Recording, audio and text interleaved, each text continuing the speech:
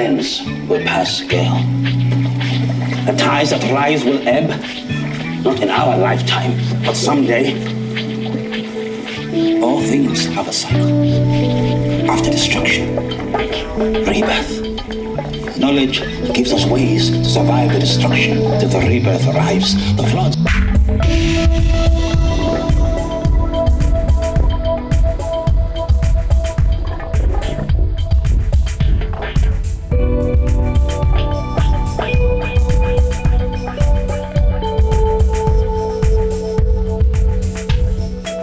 I've never seen anything strange before in my life until that night. Like, that was a fucking UFO.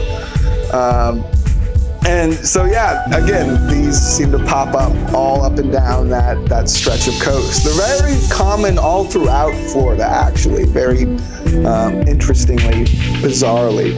There's a lot of theory. Let's get into why. All things have a cycle. After destruction, rebirth. Knowledge gives us ways to survive the destruction till the rebirth arrives. The floods. They're common archetypes. And so when we're reaching out to this unknowable information, this nonsense, we have better frameworks to bring it back to. And we continue to make the crawl forward to eventually where these things will make sense. There'll be understandable information around UFOs, around ghosts, around whatever.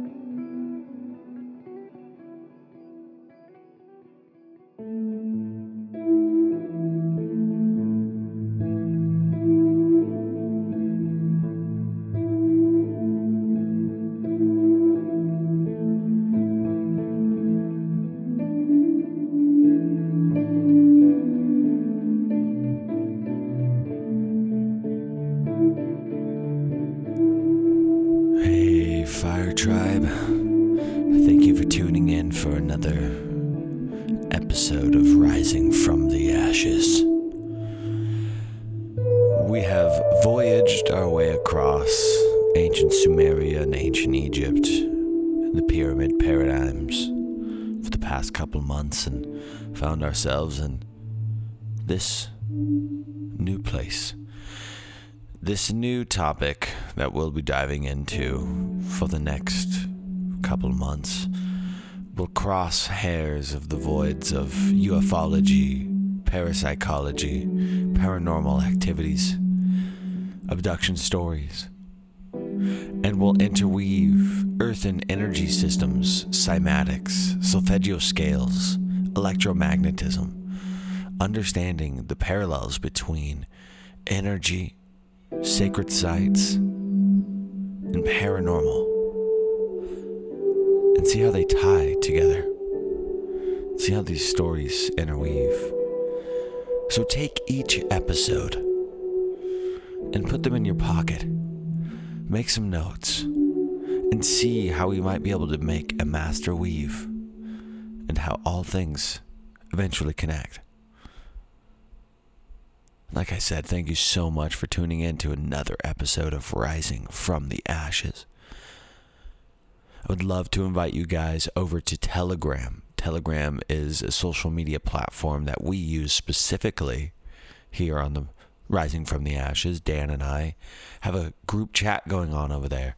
It's a really great platform for everybody to connect in a community way. A bunch of other podcasts also have groups over there, so likely you will find where you fit in, and I'll let you know right now, you'll fit in at the Rising from the Ashes Telegram group. It's growing, and it is showing true potential for amazing friends to be made. I just shared a PDF book on there yesterday. A huge book. Just clicked and dragged, and I was like, oh, here you go, friends. Here you go, Fire Tribe. Here's a book. So it's a really great platform to share big files and have group messaging and all these things. That being said, friends, you guys are so amazing. If you want to support us more than just listening to the show, make sure to like, share, subscribe, and share this with your friends. Also, if you want to be extra spicy part of the Fire Tribe, you can go over to Patreon and hit us with $3 a month. It's incredibly helpful. It helps pay for all of the software programs and, you know, all the little doodads and things that that cost money in the podcast world. And so it goes a long way. Really appreciate it. Either way, we love that you guys are here. We love you guys so much. And it's all about the gnosis and the information and understanding and coming together. Also, yes, I'm going to shameless plug. I have been making hand-rolled incense, harvesting pine pitch, pine sap from trees here in the forest, processing it, powdering herbs and wood dust, different things, and creating handmade incense. It's a new project and passion of mine. Started a farmer's market booth where I am selling them, and I think I came up with a name for this little brand that I'm starting. It's called Moth Mountain. Moth Mountain, Natural Alchemy, and Botanicals. Where I have a still where I make essential oils and hydrosols, and I make little sprays for your face. It's like a tonic, and it feels so refreshing and good. I make them out of all different types of herbs: St. John's wort, usnea, sage, lavender, rosemary, pine. It's all really great. You guys can email me if you're interested in any hand-rolled incense, thick, smoky goodness to fill your house with enchanted smells. And also contact me if you are interested in any hydrosol sprays. They feel amazing. I've already shipped out some boxes, getting in the hang of shipping stuff out. Oi. Also want to let you guys know about visionswitch.space. Our friend Sabaya Sogard is a clairvoyant and psychic worker, and she's been gracious enough to offer her services at a great discounted rate.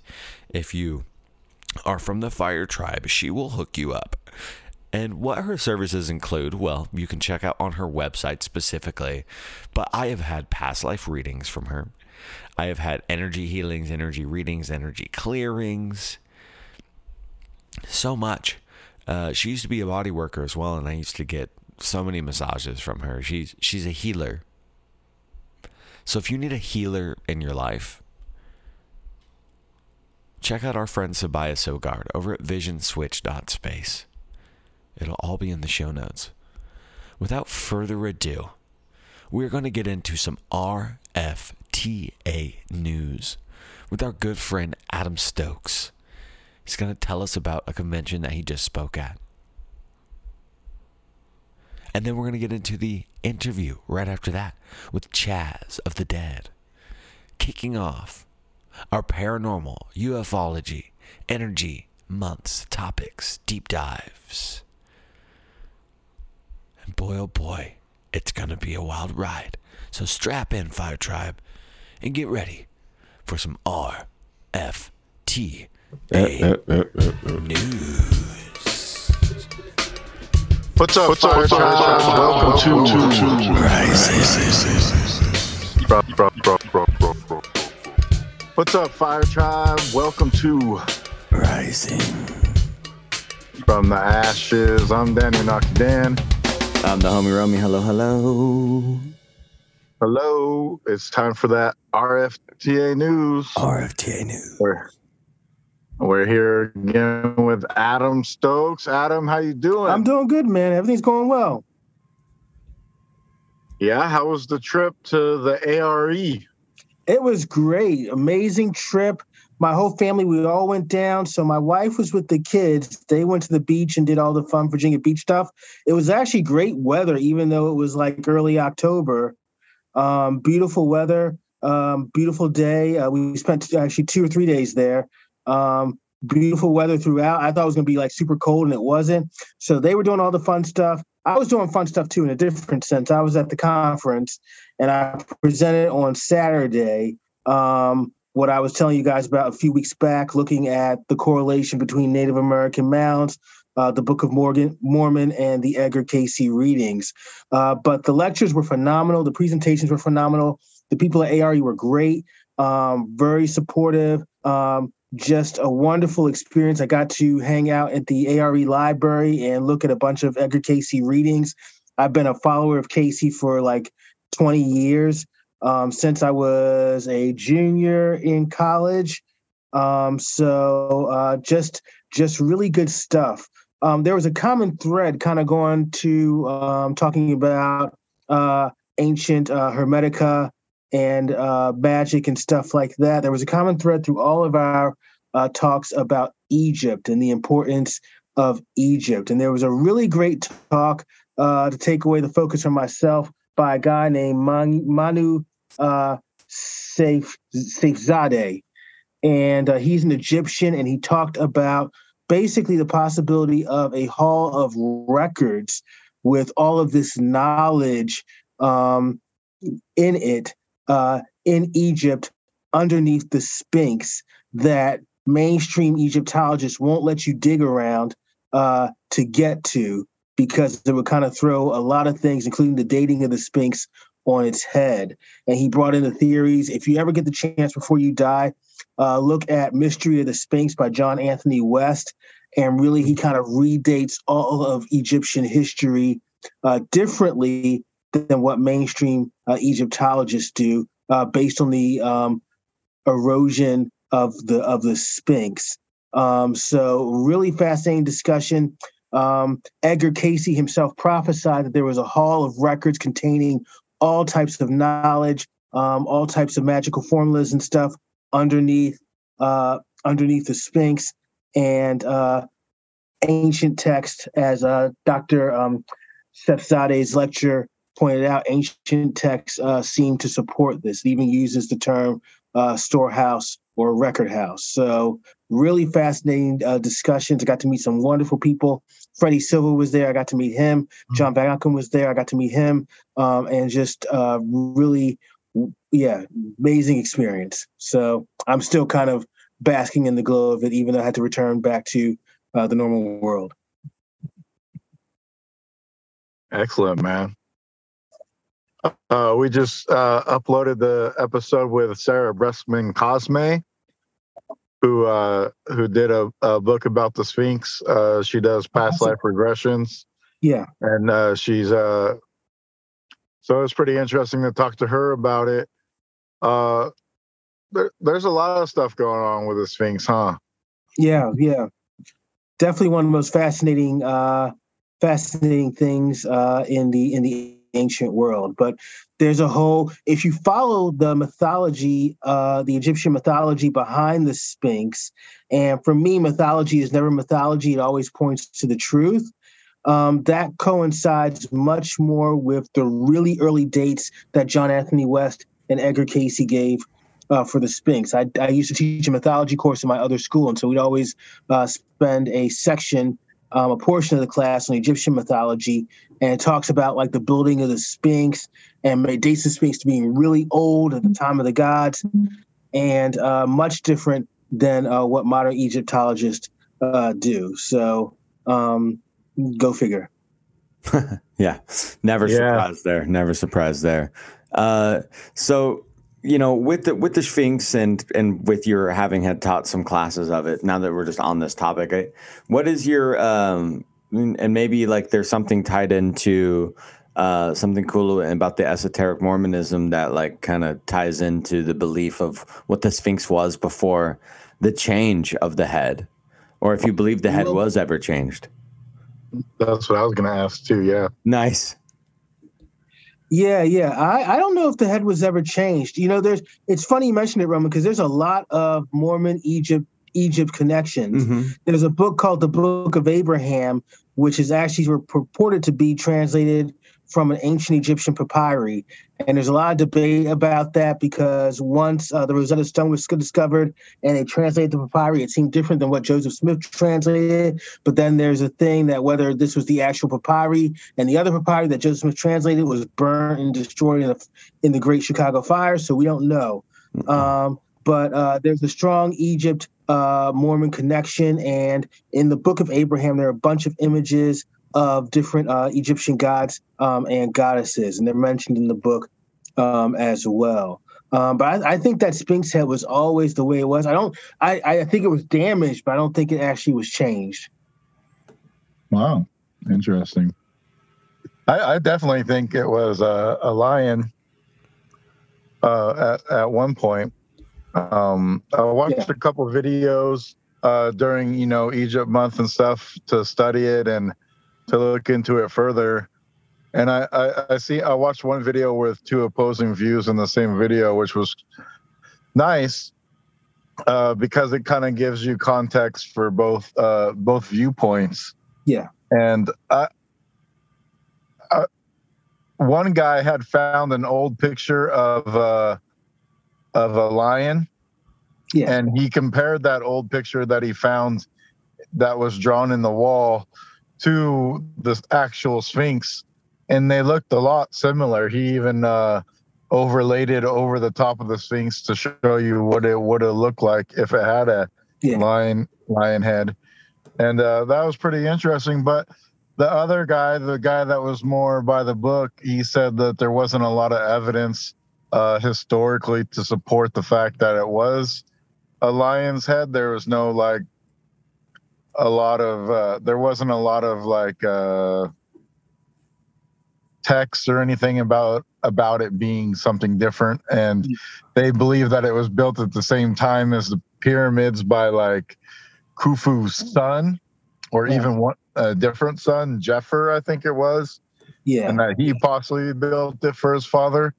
So if Khufu built the pyramids, then how could it be older than the pyramids? So that it was kind of interesting. I don't believe that the pyramids were built by Khufu anyway, but I don't believe either. Still interesting nonetheless, Well, it's interesting because there's a Sphinx in mythology. It's a human head with a lion body, and it's just like this this really horrific thing that if it goes around, if you don't answer a riddle properly, it freaking kills you. So this is what in Oedipus Rex, he fights the Sphinx, he gets the riddle right, and the Sphinx goes away and stops terrorizing Corinth.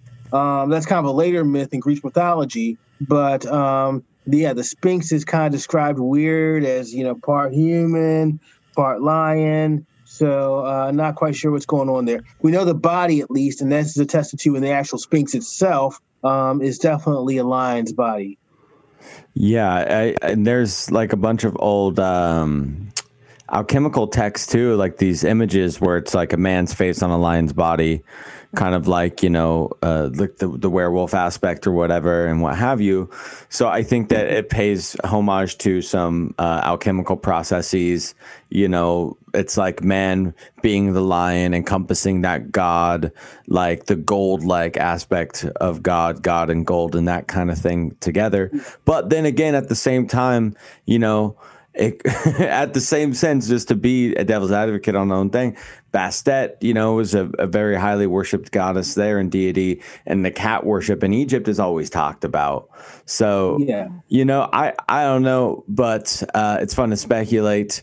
But either way, we have what we have now, and that to me pays definitely homage to what you were talking about with the lion-headed man.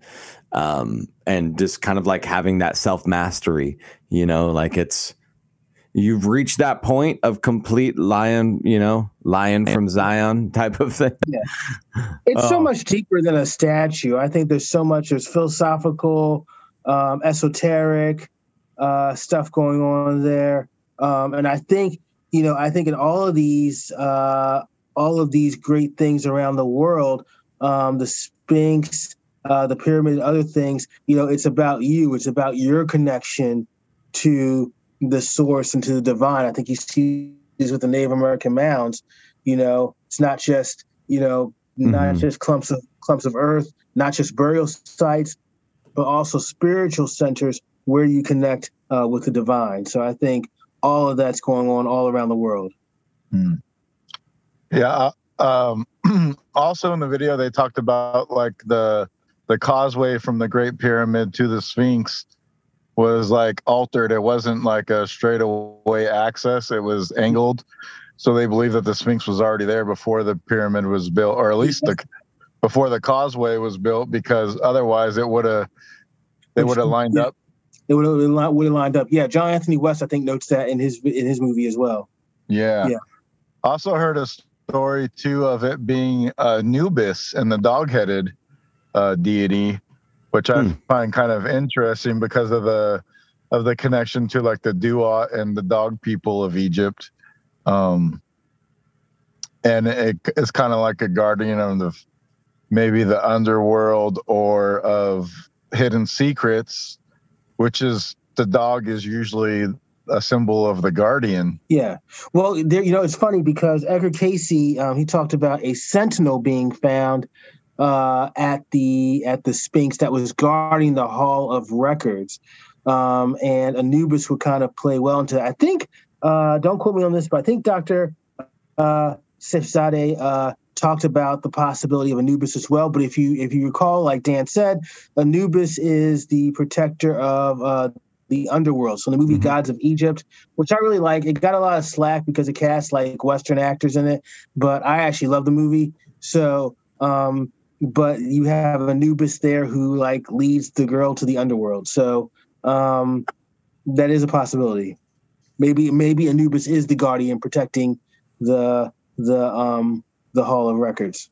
Well, the Sphinx too. I mean, the Griffin itself is noted, and the Sphinx isn't a griffin, but the Griffin does notably guard heavy treasures or guard, like secret places. And so I think there's definitely that being pointed to with, whether or not this is like a marking of a location that is, like even mythologically speaking, holding some great gold or some great secrets and great treasure of antiquity. It's so fascinating. But where's the other Sphinx at? There's another one somewhere. There's another Sphinx somewhere. Yeah. I did watch a video on that, and there's another temple in Egypt that if you look at it, you can actually see like kind of like the legs and the body of what was possibly a second Sphinx, but it's been pretty much decapitated. There's no really head left on it anymore. And they've reconstructed it to look more like just like a building more so than anything else. But you can see parts of it that do kind of resemble like a lion body. And the guy had what's it been called? Somebody that shows people stuff, He had like a guide that showed him this, and he found it, and he did like a whole YouTube video on it.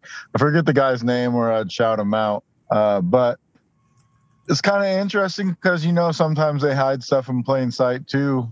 And then when we talked to, I forget that other guest that we talked to, but, if there's water surrounding the Sphinx or Mercury, there would be a reflection of another lion. So that's possibly how you could get a second lion. Yeah. Yeah. Oh, yeah. The reflection pool. That's awesome. I think there was water. Yeah. Yeah. So I definitely, like I said, I agree with John Anthony West completely on that whole area one time was lush, full of like liquid around, like some type of water surrounded the Sphinx, or some type of liquid surrounded the Sphinx. Absolutely. Do you think that when they built the pyramids and the Sphinx that it was more of like a tropical area. I think when the Sphinx, I think when the Sphinx was built, yeah, the pyramids, and this goes back to the dating of the pyramids. I think the Sphinx is significantly older than the pyramids. So not sure if it was tropical and lush when the pyramids were built, but when the Sphinx was, yeah, I think it was kind of like an Edenic kind of like really kind of paradise type of place. Yeah, because it seems like, before the flood happened, that if that's when it was built, it would have been a more lush area, because it seems like the flood washed away and brought in all that sand to the Sahara. And so, I've seen videos also where they say that 20,000 years ago, the Sahara was, a tropical rainforest or whatnot. So, and that memory is retained in some ancient texts. So like even the Bible says, the Nile used to be like the Garden of Eden. So clearly people remembered how Egypt was, how the area around the Sphinx was, and they passed that memory on, and that got recorded, that got passed on through oral tradition and later got written down. So people remembered that. Do you know if there's any like lion or like Sphinx type structures in other parts of the world, like maybe in South America or anything like that? Because that's more of like a jungly place, and there seems to be a lot of cross correlation with the Mayans and Aztecs, Egypt, exactly. And Aztecs and Egypt. That'd be a curious thing. I need to look into that. Maybe I'll look into that and let you guys know next time we talk. So, like Puma Punku, and a lot of things have like lion type names. The puma, the cheetah is. I heard that the pharaohs of Egypt or the higher class would wear like lion or cheetah printed outfits, and that was like a sign of their royalty and stuff like that in their lineage. So even there they have the cat motif. So it seems even more likely that there'd be something more associated with the lion as a cat, or even just built in the image of a cat, but with the pharaoh's head to signify that royalty. Yeah, which I think is going on with the Egyptian Sphinx. Yeah. So what was another takeaway from that trip this weekend? You did your speeches and everything, but was there something that you kind of had a mind-blowing experience, or something that, like, did you get some extra clicks or pulls of the light bulb or anything? Yeah, I like I said, the resources of ARE are wonderful. There's so much. I spent 5 hours in their library, and I felt so enlightened, literally, no pun intended, after that experience, and kind of realizing that there are a lot of people who are discontent with the mainstream traditional view of history and feel correctly that there is a more accurate view of history out there that needs to be reconstructed and basically promoted. And these, and I loved kind of the audience I was participating with. These were people who, knew their stuff really well. Egyptian, their Egyptology, South American, Mayan, Inca stuff. They knew their stuff very, very well. They were very familiar with mainstream views about history, but in their own research and their own conclusions, had basically decided that what mainstream academia was giving them, the traditional view of history, was just incorrect. And I think they were absolutely right. But it wasn't like, I say this all because I think sometimes there's pushback. People say, "Oh, you guys don't know what you're doing. The academics know what they're doing." But no, these people were very well read, very well versed, knew their stuff like the back of their hand, and it was very comforting to see that so many people are open to looking at history in a different way than they've been traditionally taught. And they have a passion for it. You know, they're out here, going to these events, supporting people, you know, and supporting everybody. And that's what's really great about that, you know, is like people are bonding together to make it happen, because it won't happen unless we absolutely take action. It's not easy, you know, but no one ever said it was going to be. We just want it to be, you know. It would be nice, and it'll be easier once momentum is just going and flowing. But it's cool to see these big strides like that. How big? You said about 500 people. Yeah, quite a few. Yeah. It was quite a few people. So whole parking lot was packed. The chairs were. It was almost standing room only. So only a few chairs for each of the presentations. I had a really good turnout. It went really, really well. I'm really looking forward to doing this. Hopefully, doing this in the future some more. Excellent, man. I just had one more question. Like, how accurate do you think the dating of like the different dynasties in Egypt were? Because, you know, we've heard that like Napoleon or whatnot is the one that found the Sphinx and it was covered up to its neck in sand. It seems like they're uncovering a lot of other places in Egypt that have those dynasty datings, Old Kingdom, Middle Kingdom. I think they're all crud, honestly, Dan. I think they're absolute crud. I think Egypt goes way, way back, way further than what modern Egyptology dates it. I don't. Those dates, I completely. I don't even go by those dates. So yeah, good, interesting. Yeah, because that's kind of what I was thinking too. Is like, I don't feel like even that's like the right time period, because it seems like it should be more in our common knowledge now. You know, if it was a civilization that lasted up until you know, the early ADs, it should have been spoken about a lot more by other people. So it seems like maybe it was a farther back civilization and it got buried. Yeah, it got buried, and some of it got forgotten. And we see this going to the New World with the mounds. You have a civilization that's so old that people forget, you know, who these people were. And like you said, I think, Dan, you hit it on the nail on the head. If we're talking about the late kingdom here, and this is like the late the couple centuries before the Common Era, come on now, people would have much more, would have retained a lot more information. We wouldn't be so speculative about the Egyptians, that they were that close to us in history. So, I totally agree with that. Awesome. Excellent. Roman, anything else for you? Well, I mean, that was really cool. Sorry, I'm lighting some Palo Santo right now. I got a match and I'm stepping away from a microphone. Well, I'm glad you got to go to that and experience that and meet all these really cool people and do a presentation and just, you know, be a part of a huge movement that you know, we can't wait to just see become the mainstream narrative at, you know, that slow roll. And so it's an honor.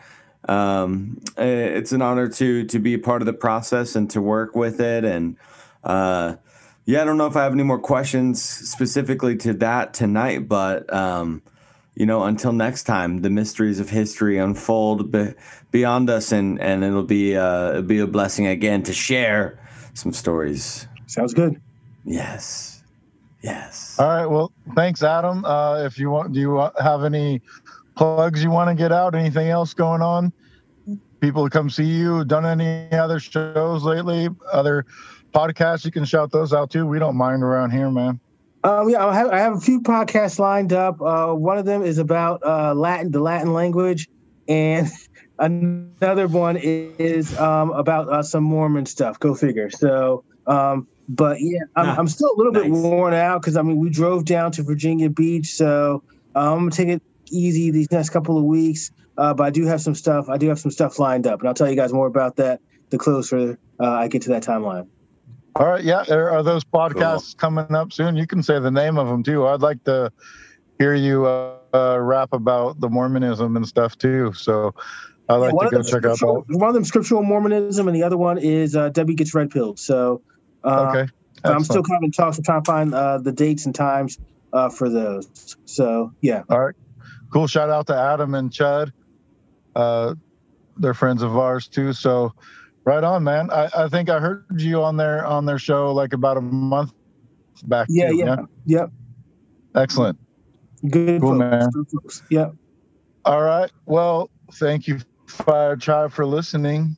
And we'll get into, we're going to be getting into paranormal and energy this month. So this was like a little wrap up from Egypt and Sumeria month in the intro here with the Sphinx. But stay tuned for some scary stories, some paranormal activity, and some energy and consciousness and all kinds of good stuff coming in up the next couple of months. So parapsychology, ufology, cymatics, ley lines, magnetism, so much goodness, y'all. We're going hard. Yes. Okay. All right, cheers. Cheers, cheers, cheers, cheers, cheers, cheers, cheers, cheers. Yeah. Rising from the ashes, you better grab your hall pass and get ready, cause we're gonna kick some ass and take notes. Everybody know when we gon' hit the ghost. Yeah, paranormal month, paranormal times, paranormal months, paranormal eyes. You can see the cellular structure effect when you open your front door and let it hit you in the neck, hit you in the back, hit you in the front, hit you in the ass. Yeah, it's like that. Rising from the ashes, we get up, we go out, we get it done. Yeah, we're so fresh, it's so fresh. Fresh new content for you. You know we love you. You the Fire Tribe, keep it live all the way today. And we're gonna come through in a different way that you never seen. Oh goodness, what you gonna say? Say it on the Telegram. Say it on the Telegram. Go on over and pop up. Go on over and pop up an account and get on fresh, so we can see what's happening next. You gotta get low, gotta get good. You gotta get fresh, gotta get hood. You gotta get orange juice in your cup. You need the vitamin C, man. You gotta stay up. No jaundice today. No scurvy today. Rising from the ashes is coming to stay in your playlist forever, forever, forever, forever, forever, forever, forever, forever, forever, forever, forever, forever, ever,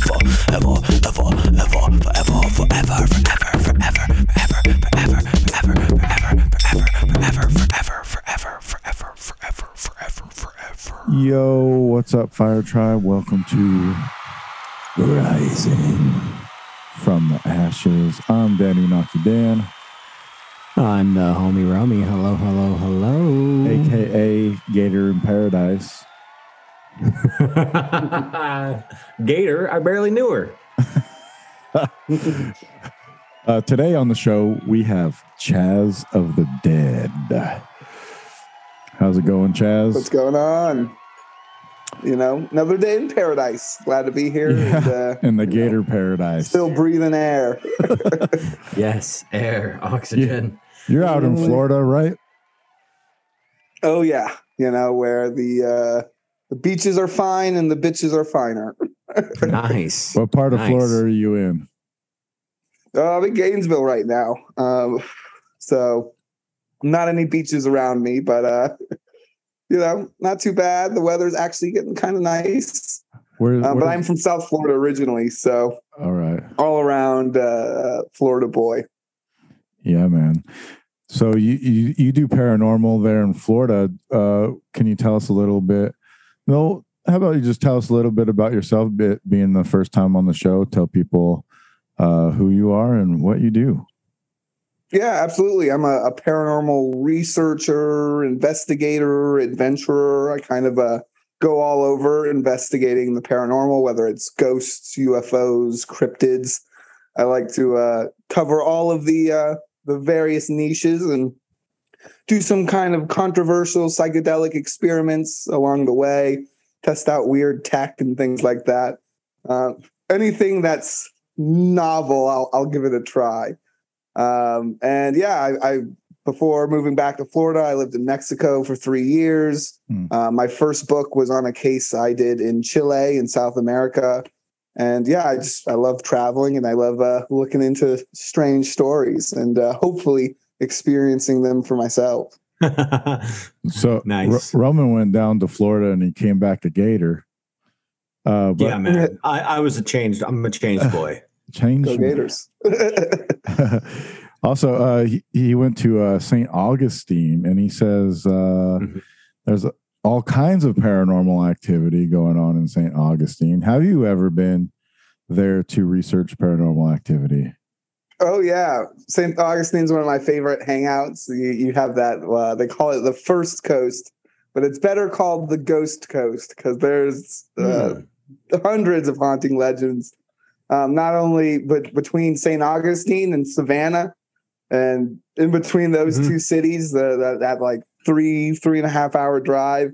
I think you have some of the best paranormal locations, not just ghost stuff, but some pretty high strangeness between those two cities.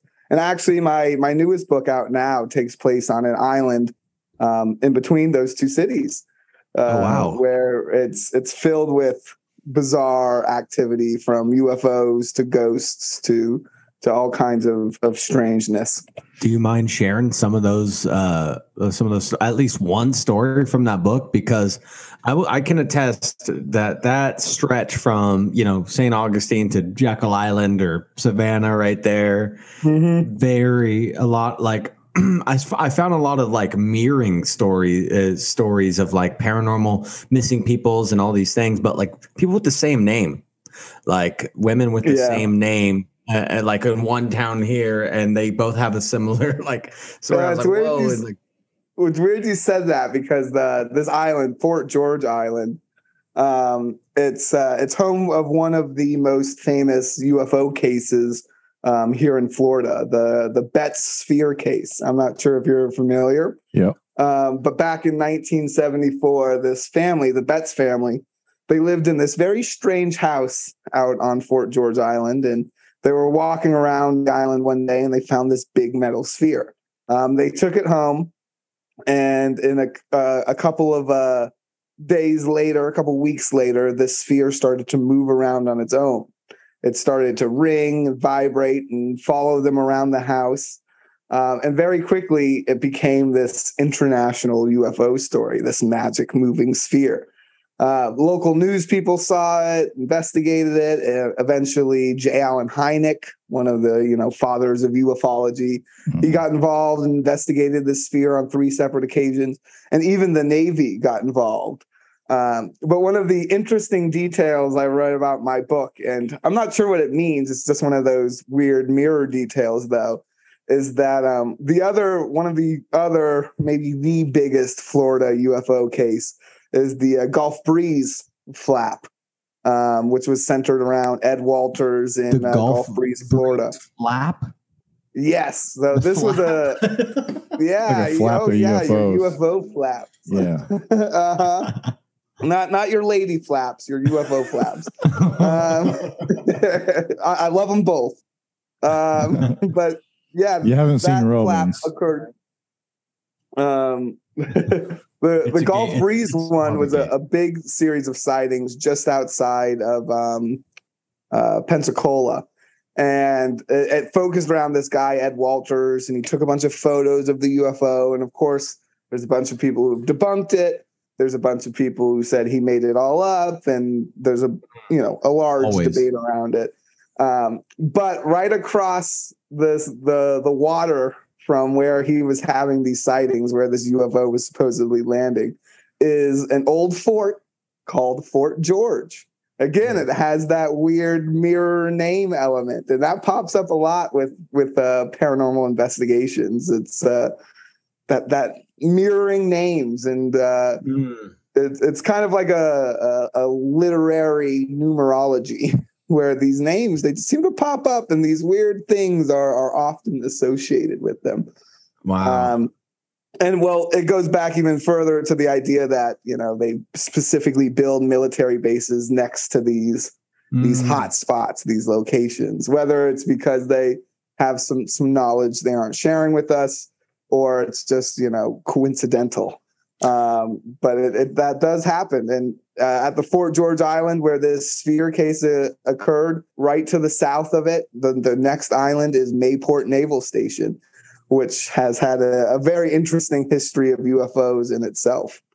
So yeah, this was a place, Fort George Island. I went out there just initially as, just to check it out like I do with most haunted locations. And I specifically wanted to go to the Betts house. And I couldn't find it. And that was, annoying. I was like, well, I'm not going to let this end. I had to leave that day. But eventually, a few months later, I came back and I did used some satellite images to find the most likely location where it would be, and hiked into the woods, did some light trespassing on some government land, and found this house. And I was stunned by it. It's more of a castle than a house. Oh. And it again, I go to a lot of haunted places, and most of them you're like, oh, that's a cool place, neat. But every once in a while you go to a place and it has that tangible feeling of like a horror movie, like you walked in on something you shouldn't be seeing. And this house definitely had that feel. And that's when I stumbled on inside. Oh, yeah. I got inside. I did some investigating. I spent a night in there, tried out some weird ghost code technology, which is this whole other bizarre theory from this UK inventor. But essentially, this super strange house, it's built on top Mount Cornelia. It's the highest point in Duval County. So it's literally House on Haunted Hill. It looks like it should be in Bavaria as opposed to a swamp in Florida. It's actually on the cover of the book. You can see it peering through the trees there. And yeah, so we walk up on this strange castle. Dutch. It is. It's that Tudor style. It was built by Mellon Greeley, who was a famous Jacksonville architect, the dean of Jacksonville architects.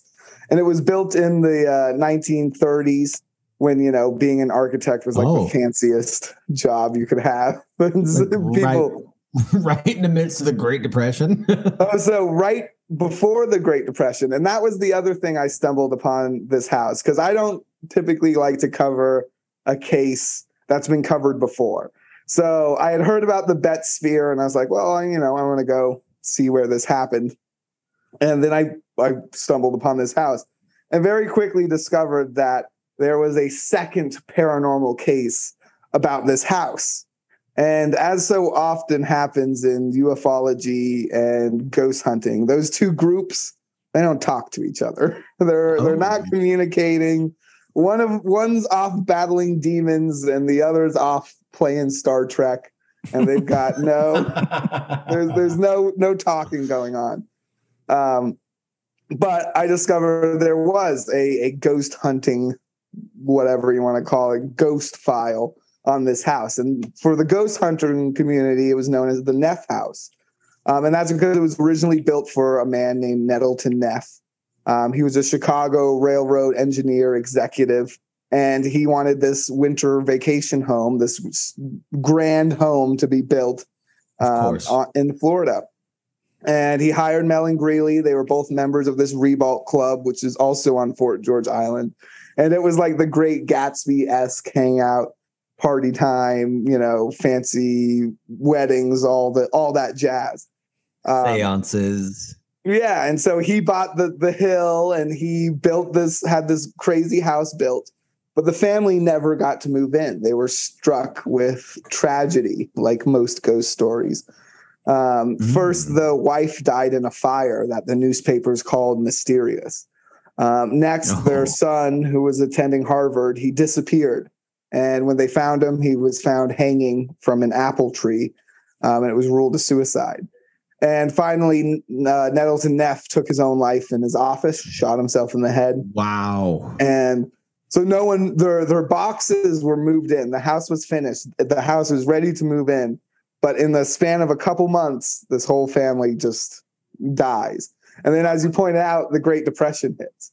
And so this kind of fancy elite hangout that is Fort George Island very quickly disappears. No more fancy parties.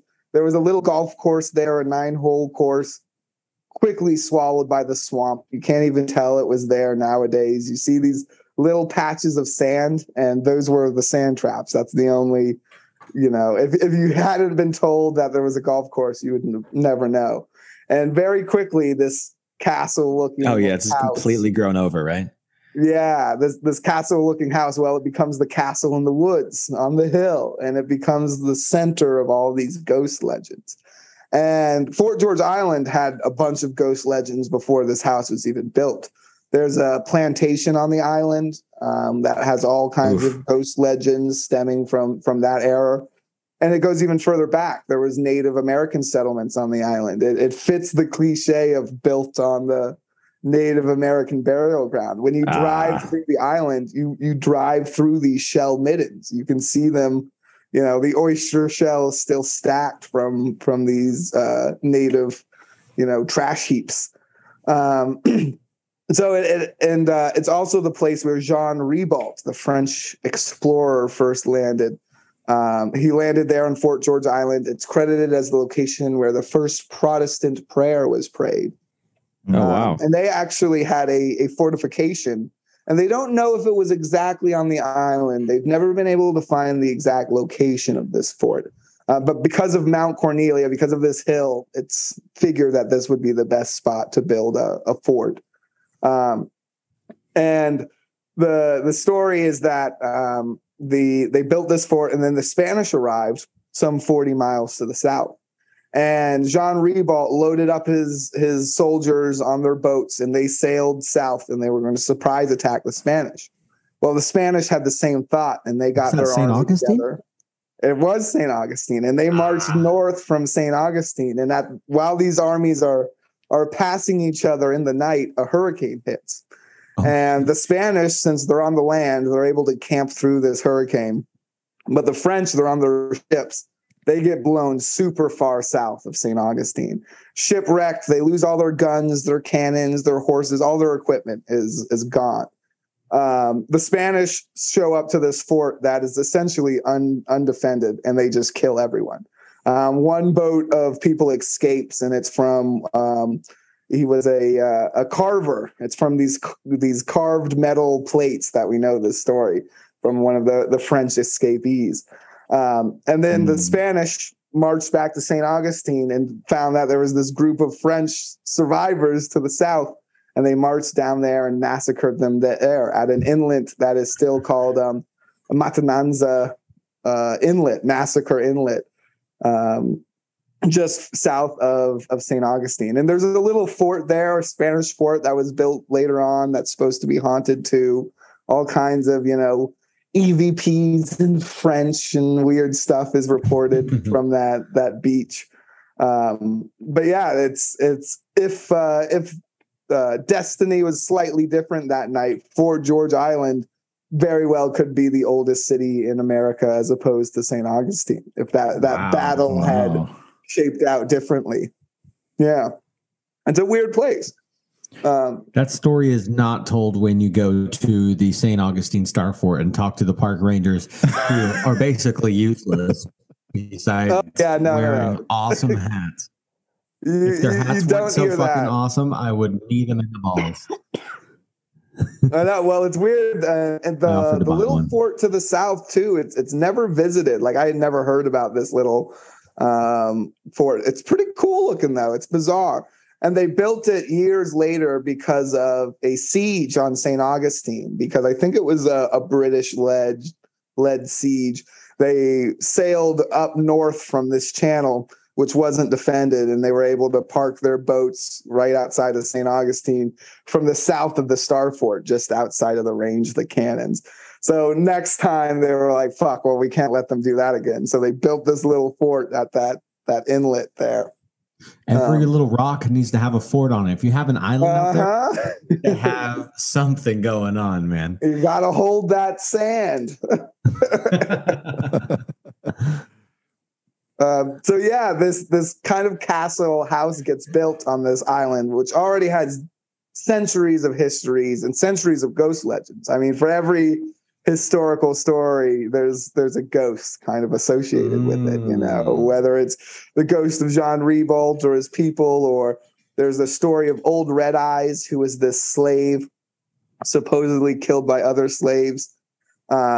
And that's actually a whole wild story for some more weird Florida history. Let's call part one of this episode Weird Florida History, because awesome. Zephaniah Kingsley, who owned this plantation, man, he was a character out of like a Quentin Tarantino movie. He's bizarre. Oh, God. Oh. So this guy... Fine. A Florida history episode, like a paranormal Florida. I mean, it's we could spend the whole 2 hours on this stretch from St. Augustine to St. George, probably. Oh yeah, you can make an entire podcast series, like 10 seasons, just going mile by mile, ghost stories, weird UFO sightings, shit like that. But Zephaniah Kingsley, who ran this plantation, he was a super strange dude. So there was a plantation there before. He actually bought it from John McIntosh, the famous Southern general. But excuse me. He bought this plantation, and he had some strange views for the time period. So this was just before the Civil War. And Florida was still owned by Spain. And that worked really well for him, because he was of the very unique belief of the time that mixed race people were actually the most superior race of people. He thought that, he's kind of right, that mixing the races leads to a better human. And the Spanish system of slavery was essentially based on your skin color, how light you were. The lighter you were, the more rights you had, essentially. And this worked for him because he wanted all of his mixed race kids to inherit his plantations. And, he wanted to start this weird kind of mixed race cult. He rejected Christianity. He wouldn't let any of his slaves be converted to Christianity. People who visited him reported that his dining hall was filled with massive portraits of nude Black women. He actually adopted this Senegalese tradition so he could marry multiple wives. And one of his wives, Anna Kingsley, he married her, he purchased her and married her when she was 14. But she would go on to own several of her own plantations and like run the business for him when he started to decline in health. She would bring in new slaves and sell them.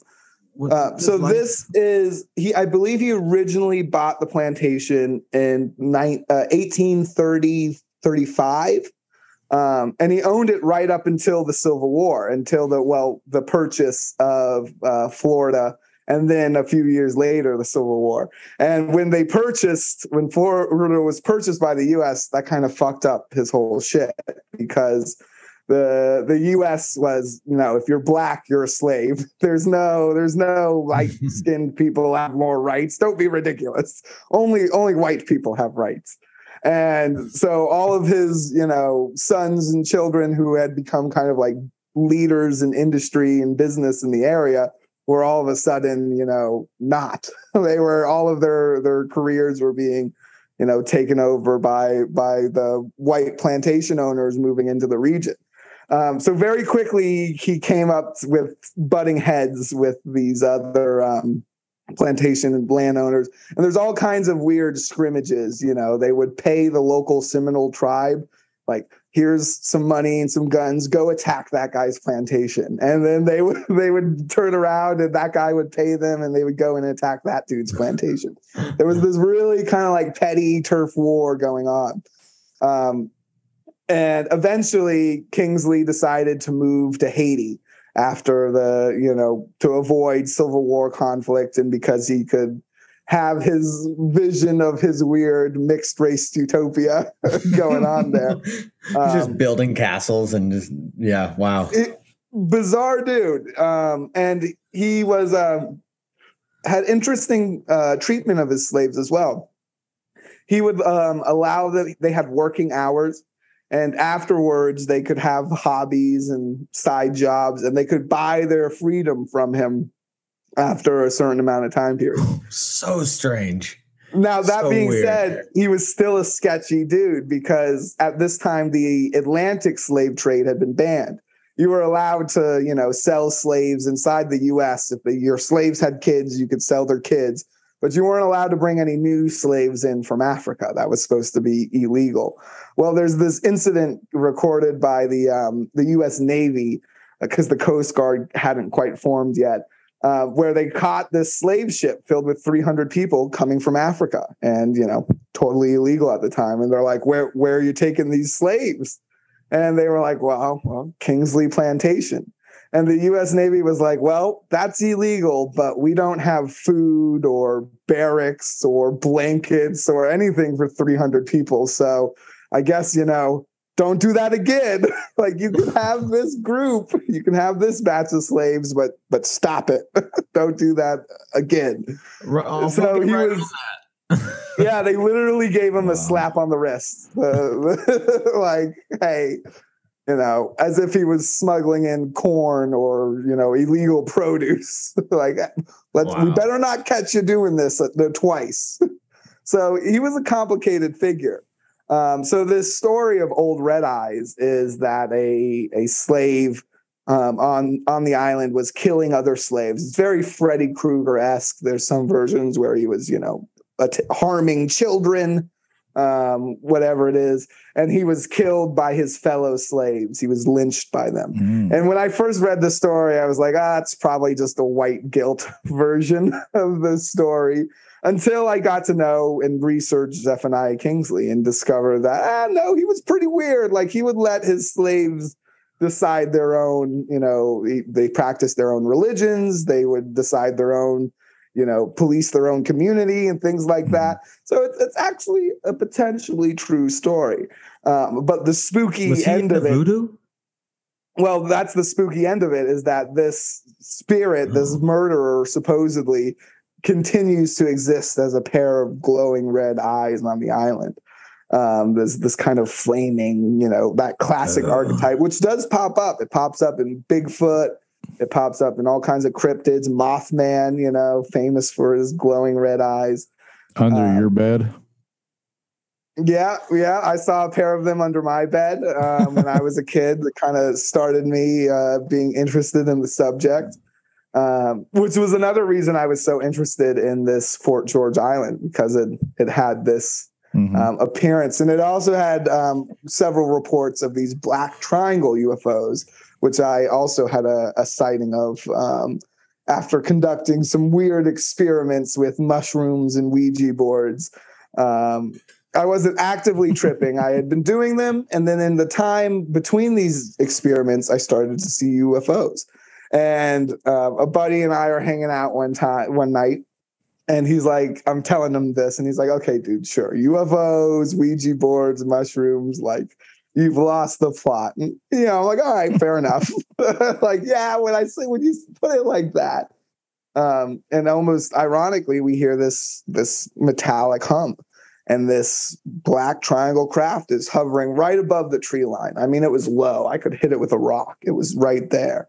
And it kind of just hovered there for a second and continued to cruise on.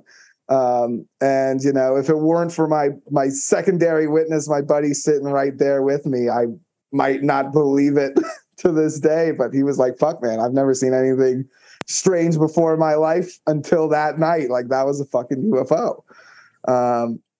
And so, yeah, again, these seem to pop up all up and down that stretch of coast. They're very common all throughout Florida, actually, very interestingly, bizarrely. There's a lot of theory. Let's get into why.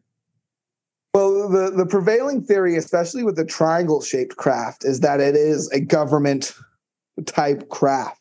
It is there's some blueprints out there. It's like the T3B. TR3B, yeah. That's it. I always mix it up. There's a Star Wars spaceship that has like the same name, and I always fuck them up. I mix them up. But yeah, that's the prevailing theory, is that this triangle-shaped craft is human tech, as opposed to some of the other saucers and stuff. And you know, we have stealth planes that kind of have that triangular shape, so it kind of checks out. But again, my experience, it seemed very coincidental. It seemed very tied to my consciousness experiments. You know, it wasn't the first UFO I had seen, and we were actively discussing it. You know, like I said, the timing of it was, you know, almost unbelievable. So we were having a conversation about it, and it was like, no, I'm going to prove to you that this is real, and boom. And again, it doesn't necessarily eliminate the possibility of it being human tech. I have this whole side thing I've been researching I call B theory, which is this explanation, a human, or I should say a Earth-based explanation for the UFO phenomenon. But if these craft are human built, they still almost certainly have a time space fuckery side effect. It messes with our reality in a way that's not quite understandable. And it seems that the best human experience we know that relates to it is the psychedelic experience. And so it could still be a human craft. And for whatever reason, because we were discussing it, because I had, you know, micro doses of psilocybin, whatever it was in my system, the cloaking of the craft wasn't working. For the most part, people don't see these craft, but if you're in the right headspace, if you're in the right vibration, vibration. I hate to sound new age with it, but if your consciousness is at that right point, that sweet spot, for whatever reason, these craft are more tangible.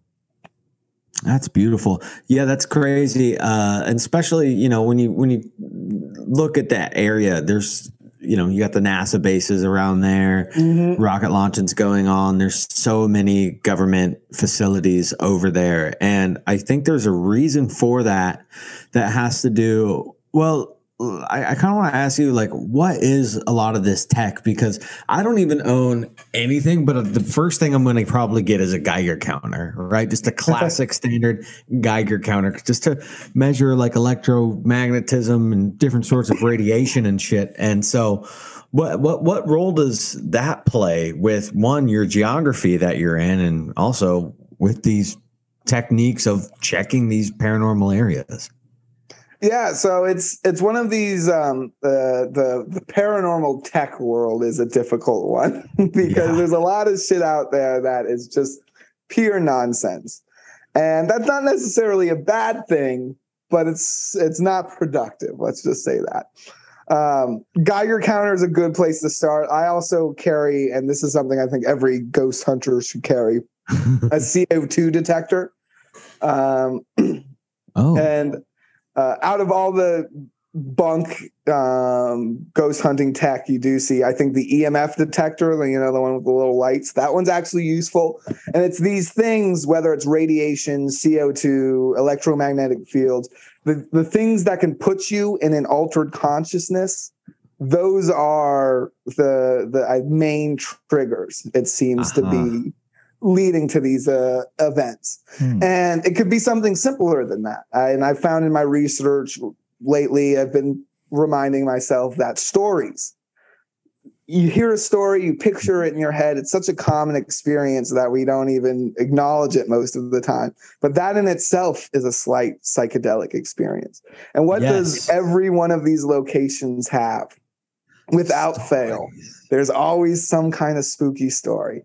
And even your best cases, Mothman in Point Pleasant, that area was cursed by Chief Cornstalk in the anything 1800s. About Mothman, but I love moths. I fucking love. Like my favorite bug. He's the best.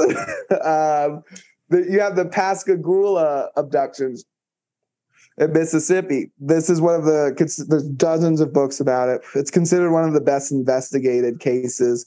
The police try to catch them out. They put bugs in the room. They did lie detectors. They did all this shit that nowadays would be illegal. But they did all of this to investigate this UFO case to see if these guys were lying. And to their conclusion, they said, nope, they're telling the truth. Like, these guys definitely experienced something, like they believe it. And they were abducted by these weird metallic aliens. They don't look anything like Brays or Nordics or reptilians. They're literally robots with pointed ears and pointed heads. What? They were hit with a purple light. They saw 3 of these things floating at them, and then they had your classic abduction experience. But they were abducted on a stretch of river known as the Singing River. And it's been called that ever since the 1700s when the French arrived and they heard this ghostly song on the river. And according to the Native American guides of these French guys, the story is that a tribe was going to war with another tribe and they knew they were going to lose. So instead of being, enslaved and tortured, they chanted their death song and drowned themselves in this patch of river. And to this day, people hear this spooky song on the river. And it's the same place where this really well-documented abduction takes place. And again, it's on par with Fort George Island. You have the plantation ghosts. You have the colonial ghosts. You have all of these, the Neff House ghosts. And then this sphere shows up in the 70s, this weird UFO story. And of course, for the longest time, these have been separate fields. There's been your ghost hunters and there's been your ufologists and then there's been your Bigfoot guys. But now in the modern age, with the amount of data and information we're exposed to, we can recognize that, no, there's a trend here. And it goes beyond these things just happening in the same locations. It goes down to the experiences, to, things moving on their own, the alteration of time, whether it's, missing time or things that felt like hours were only minutes and things that should have been minutes were hours.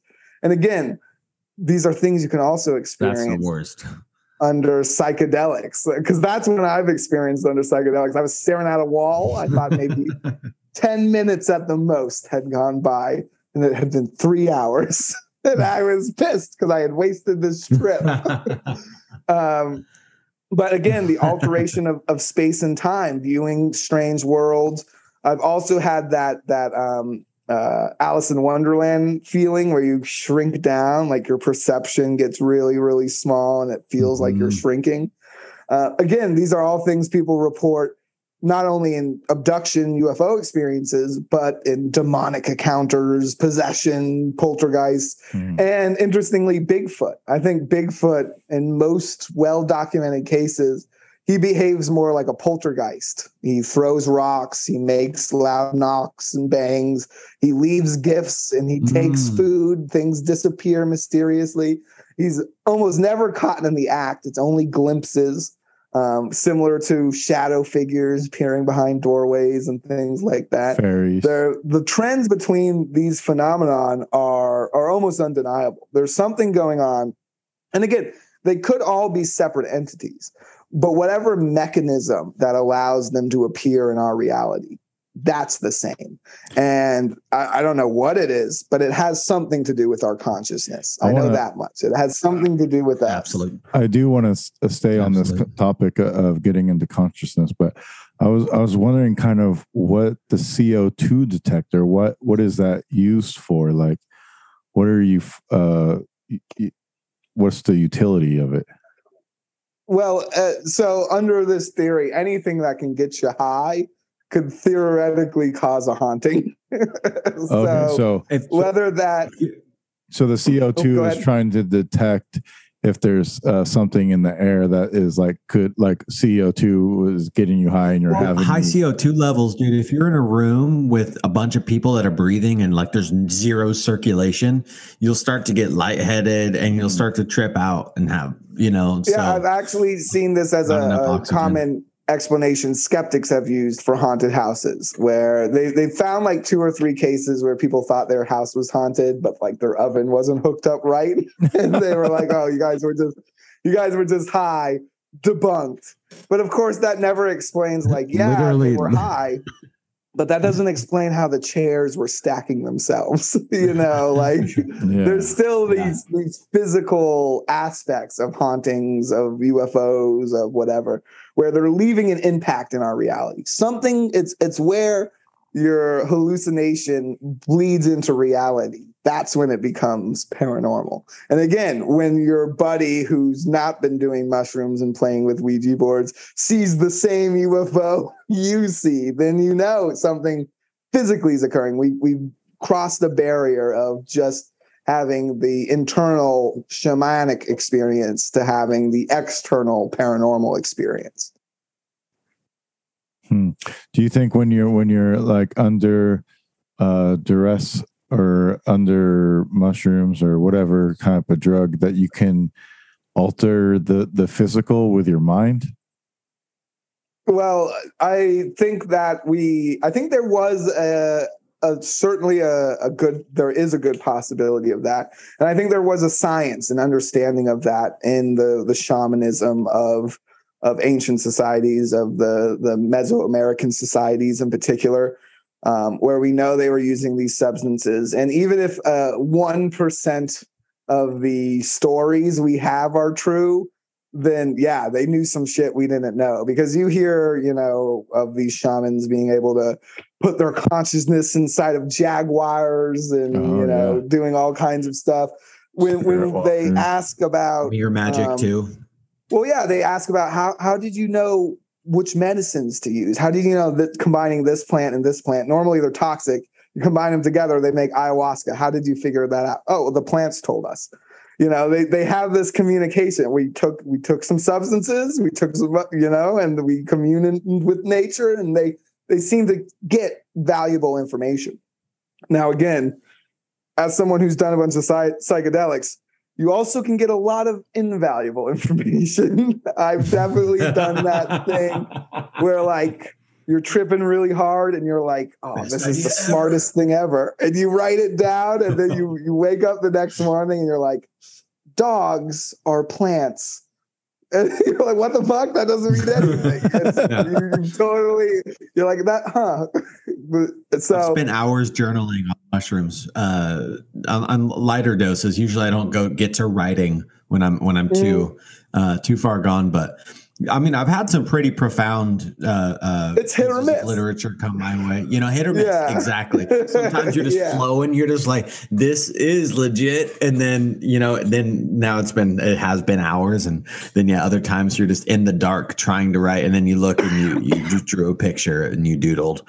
So can I ask you a question? Go ahead. I need to know a decent amount about history, which is awesome, and ghost stories in history, which is really fascinating, especially for this show. We're into history, so it's perfect. And thank you for your gnosis, of course. But something that really intrigues me is the rise of spiritualism in America, and not so much the UK one. I haven't studied that much at all, but the clairvoyancy, the rise of spiritualism, the esotericism that was really coming to deep fruition in that time period that we were talking about earlier, the mid 1900s, and 1850 and all that, seances and things. Do you think? Well, I want one. What's your opinion on it? Have you done much research on it? Two, do you think that there's times when human history is really kind of allowed more entities into the realm by maybe practicing things without proper intention? That's an interesting question. I think, it's a good question because I think we're reliving a kind of rebirth of that same spiritualist seance based movement. I dig it. So all of that kind of stemmed with the Fox sisters, and there's hundreds of reports debunking, rebunking, unbunking. All of the bunkings have been done around those two girls. But they were, I think, New England somewhere. And they're credited with the start of the movement, even in Europe. This was kind of the first. And again, it started with the rappings, the knocks that they would hear, and they would start to communicate and get intelligent responses from these knocks, and it began to manifest into voices. And it really did have all your classic motifs of a poltergeist. And that's where the other shoe drops, because those things have popped up in history. Those same encounters, reports are consistent throughout history of people talking with spirits, entities, whatever you want to call them. As for nowadays, I think ghost hunting in the whole is, I much prefer the term techno seance, because it's the same idea. And I really subscribe to most of the paranormal activity experience as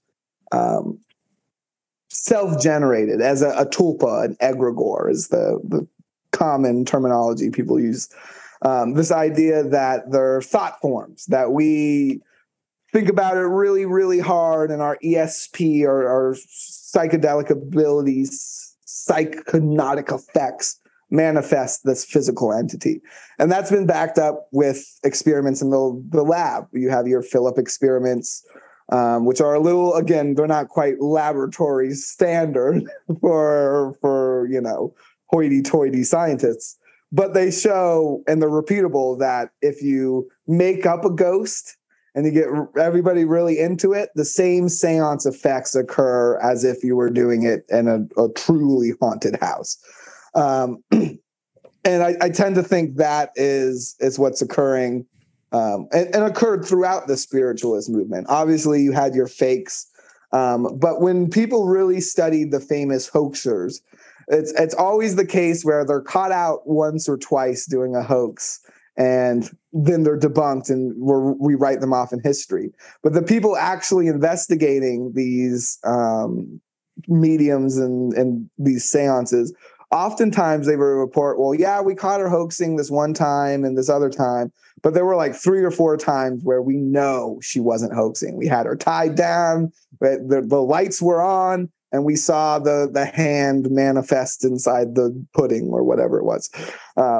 Because they used to do, that is one thing I miss. The seances used to be way cooler. They used to do all kinds of wacky shit. Oh yeah.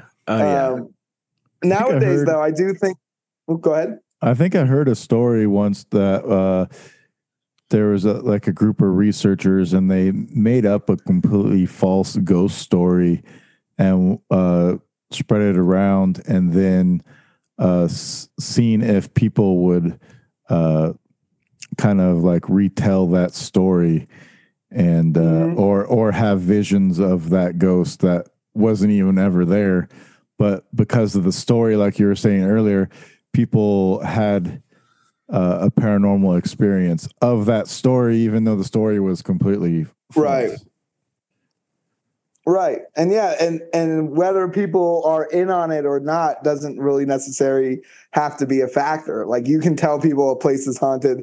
And there's some interesting examples of like ghost paranormal personalities buying a house and saying it's haunted, and there's like very little to no evidence that there was anything haunted about the house, but they buy it and they make it look spooky, and then they rent it out for ghost hunting. And, there's a huge debate around that. And yeah, that's probably unethical. It's probably fucked up for multiple reasons. But it's an interesting experiment when we're talking about concepts like this. And there was actually another ghost hunting team I was, talking with at one of these conventions I attend.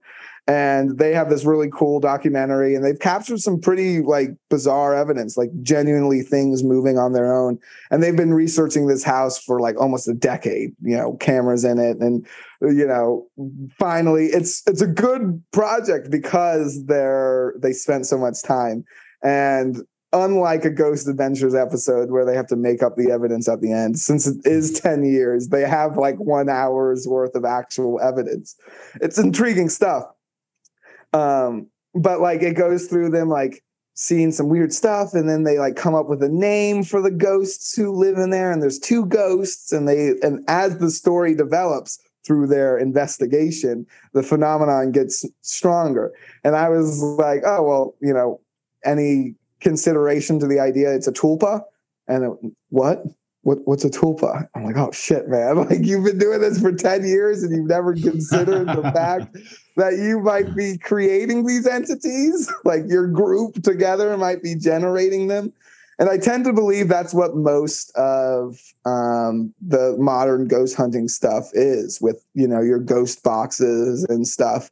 Like, logically, none of that technology works, right? The ghost box itself, it's just scrambling radio stations. It's not tapping into the spirit world. The words you're hearing are just randomly played. But I think you've seen the evolution of it with the Estes method. I don't know if you guys are familiar with that, but that's combining the spirit box with kind of a semi-sensory deprivation, right? You put on the sound canceling headphones, you put on the blindfold. So you have essentially a medium who's plugged into the spirit box. And so only one person is hearing these voices, this radio scramble, and the rest of the team is asking them questions. Again, it's essentially a seance, except you're taking out the medium's conscious ability to hear you and respond to your questions, if you're doing it correctly. But and again, there's some weird responses. When you do a normal spirit box, it's like, yeah, whatever. It doesn't really make any sense.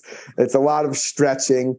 But every time someone does this Estes method, it is way more intriguing. And again, it's spookier. You've got someone just shouting out random words into the night, but you do seem to get a higher rate of answers that make logical sense.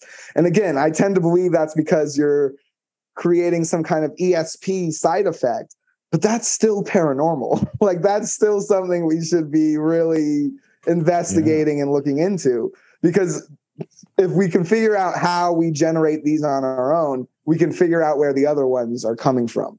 Yeah. I was going to say too, it's like, even if, it's lost information or, spiritual ineptness, it still means that the realm that we live in is malleable. And right. Just because we don't know how to do it, well, often the case might be that we're doing it wrong and then therefore inflicting something negative or like bringing something on somebody. Because I've had a couple experiences where, it's like with tuning forks, when you're just really getting your consciousness into a specific state, you start to have psychedelic or very, very trippy experiences. And you got to be careful what you ask for, because for some reason I asked for, okay. Yeah. Anyways, it's intense. And so, I feel like there was like a succubus story we just missed out on. No, those came naturally. I didn't have to ask for those. That's Roman's dating life. I feel it from like 10,000 miles away, and I'm just like, the nearest succubus. She's like, I got your soul in a bag, you little fuck. I'm like, oh God.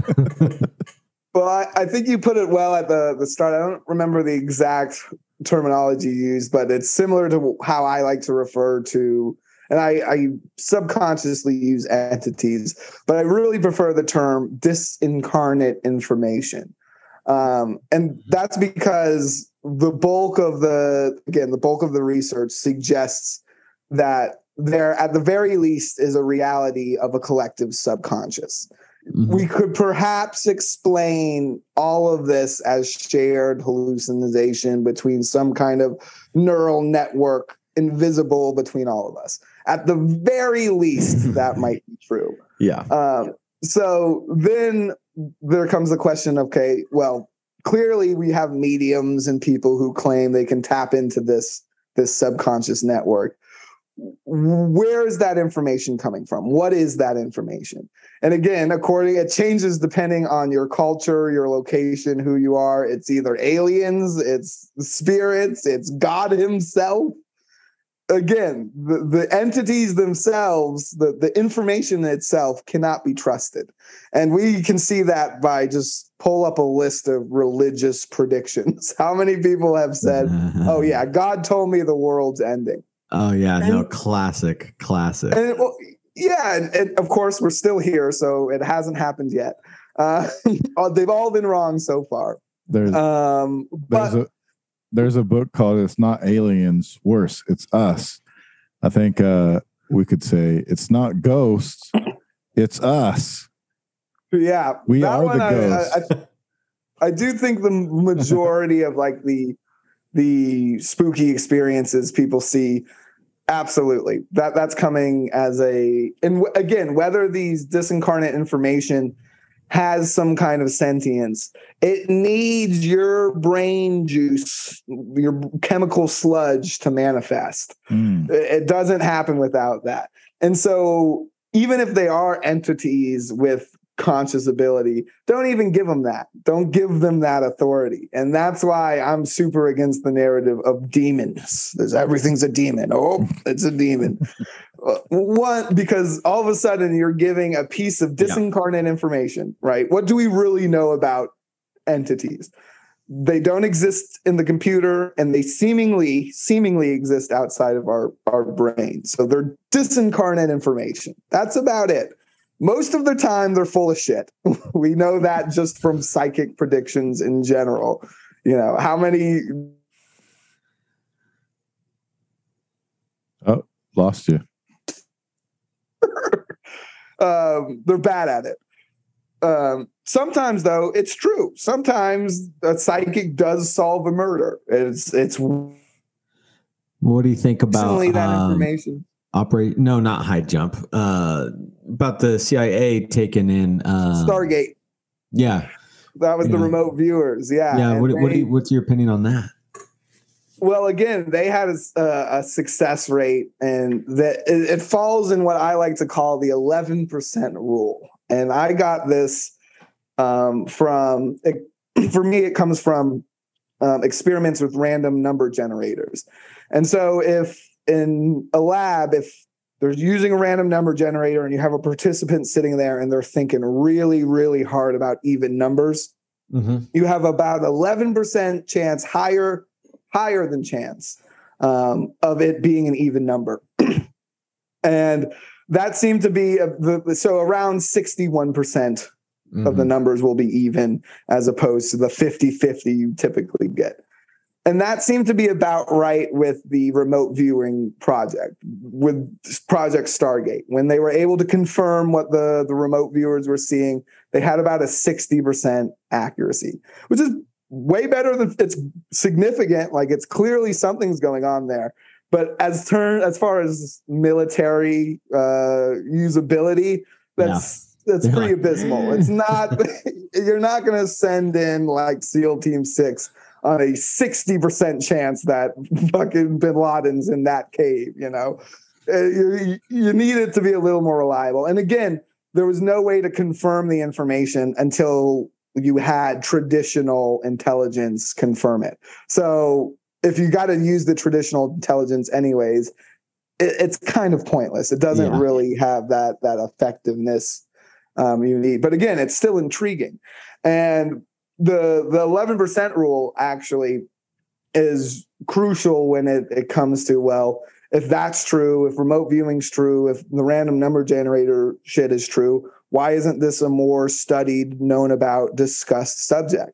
Well, the problem is when they have skeptical scientists go in and conduct that random number generator experiment, the people, and again, the scientists were skeptical, not the participants. The participants would still be thinking even, but all of a sudden they would get 61% odd numbers because the scientists setting it up were looking for an opposite experiment. And you got that kind of back and forth push and pull, which is funny because the best movies you see that they make about this kind of stuff is like, first it's a skeptic scientist, you know, that's dealing with somebody who's, you know, more cosmically aware or whatever, in tune.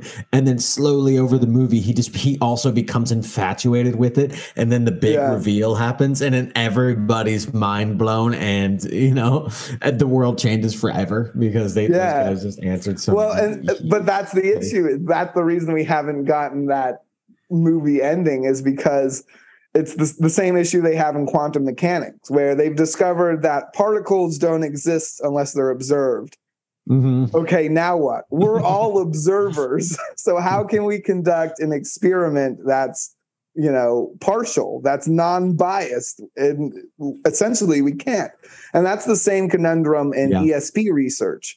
Dr. Jeffrey Mishlove does a great breakdown of this in his Encyclopedia of Consciousness, which is a crazy book, but totally worth the investment. He's one of the top minds in this kind of stuff, and really breaks down the Encyclopedia of Consciousness. Yeah, Dr. Jeffrey Mishlove. I think he's still the only PhD in the world in parapsychology, out of Stanford. So again, I'm not big on academics, but he's pretty good. He's got a YouTube show that no one watches, but pretty good. What's it called? I think it's called Thinking Aloud, but like ALLOWED, like permitted aloud. And he just interviews, fascinating people on these kind of consciousness-based subjects and things like that. But one more time, what's his PhD's name? I'm just Dr. Jeffrey Mishlove. Yes, take your notes, listeners. Look him up. He's worth it. Go study what he studied. He actually just recently was in the news because he won a big contest from Bigelow. Robert Bigelow's, who famously he owns Skinwalker Ranch. He's very into his paranormal research. His the group that used to research at Skinwalker Ranch has pivoted to more consciousness-based research, and they gave out a something like $10,000 grant that I unfortunately did not win, but they were giving it out to whoever could provide the best evidence for life after death. And I haven't read the paper; it's long, but he is one. He's a fascinating individual, and again, really, if you want to know the sciencey aspects of these kind of things, and that is, the kicker of it. Like ESP, these kind of concepts we're talking about, they're real. They're just not usable. We can't use them to make a computer, so they're not understood like electricity is understood. They're almost impossible to research because we can't really research ourselves, with that objective viewpoint. Hopefully, maybe with computers, we've got quantum computers to research quantum particles. Hopefully, we can make psychic computers to help us figure this shit out at some point. You said you put in you tried to win for evidence for life after death. What is your evidence for life after death? Well, the most ironic thing about that paper I was pretty much it was more of a creative writing exercise for me. I didn't think I was going to win. Okay. I almost exclusively quoted writings from Dr. Jeffrey Mishlove. So it was pretty much a shoo-in for him. Again, this it's no longer called NIDS. It's called something else. But this Bigelow, his research bizarre. If you want to keep plugged into the cutting edge, follow whatever Robert Bigelow is up to, because he definitely knows some shit that we don't. That's that much I can say for certain.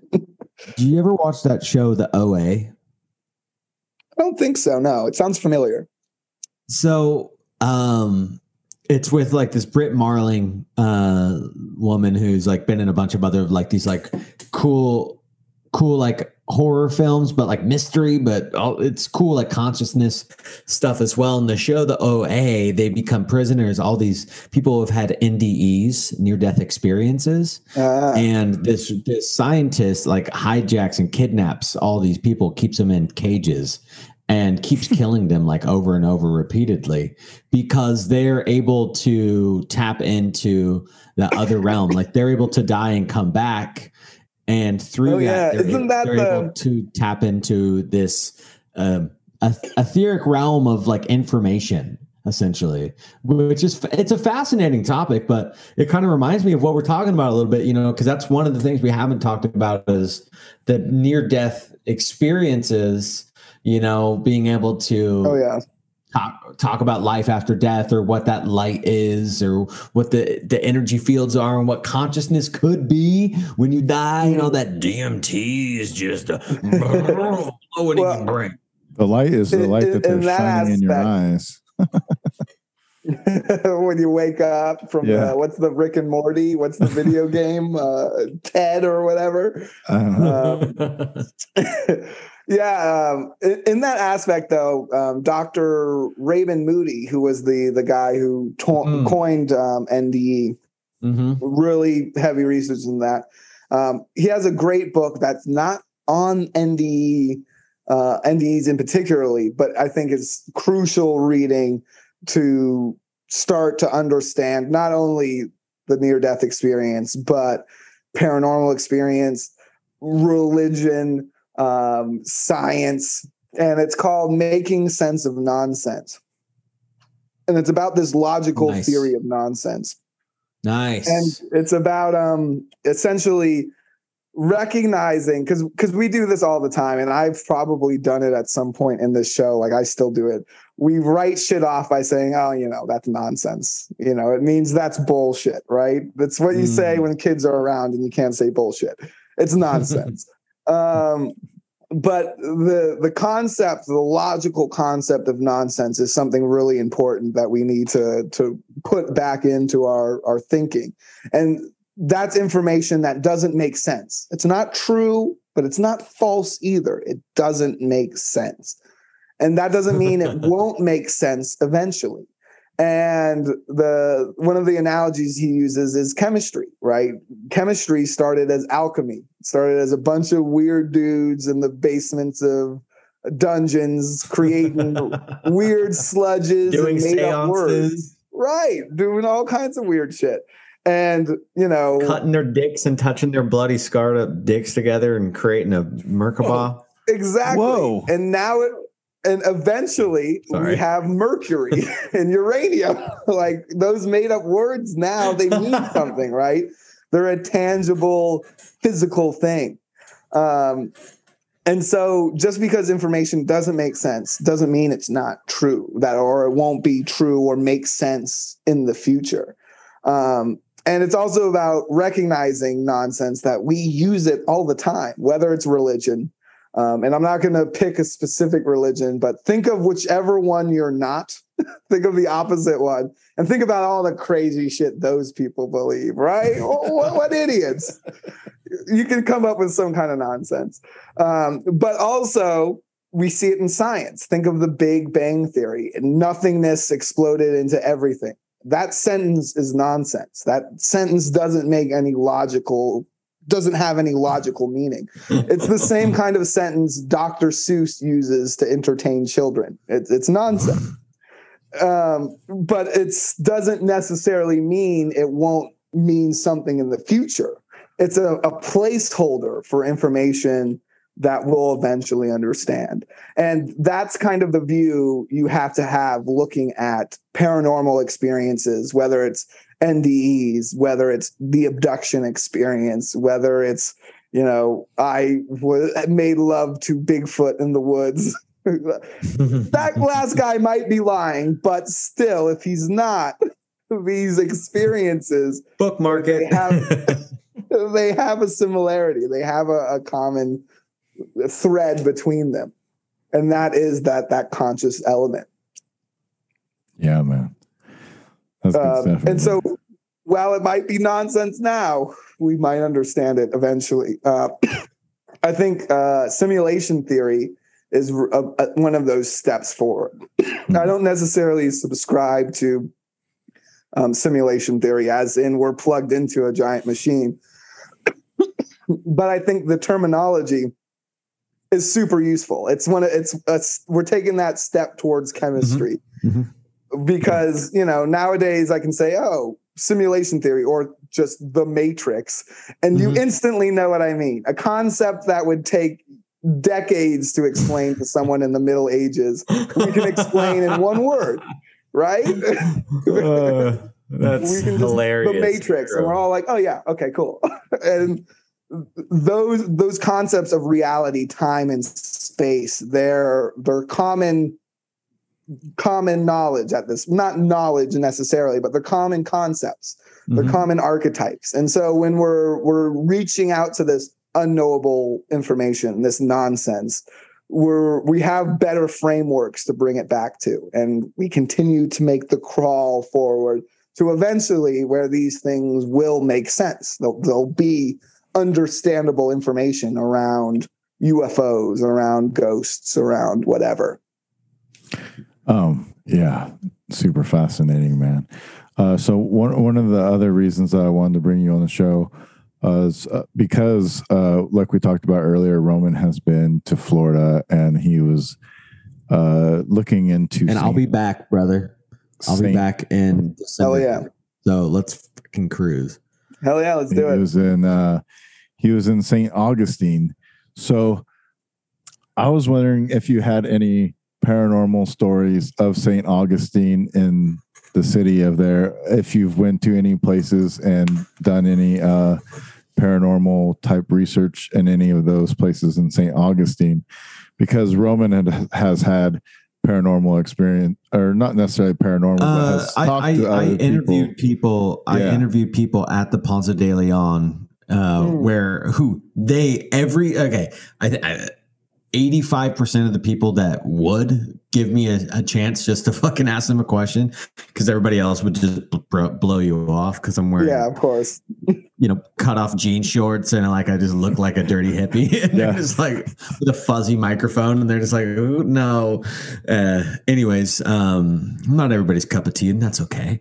Anyways, yeah, dude, I had a lot of people tell me that they've had crazy experiences there, and then that got me into digging into Henry Flagler and looking up his crazy thing, which ties right into the spiritualist movement, because his wife's at least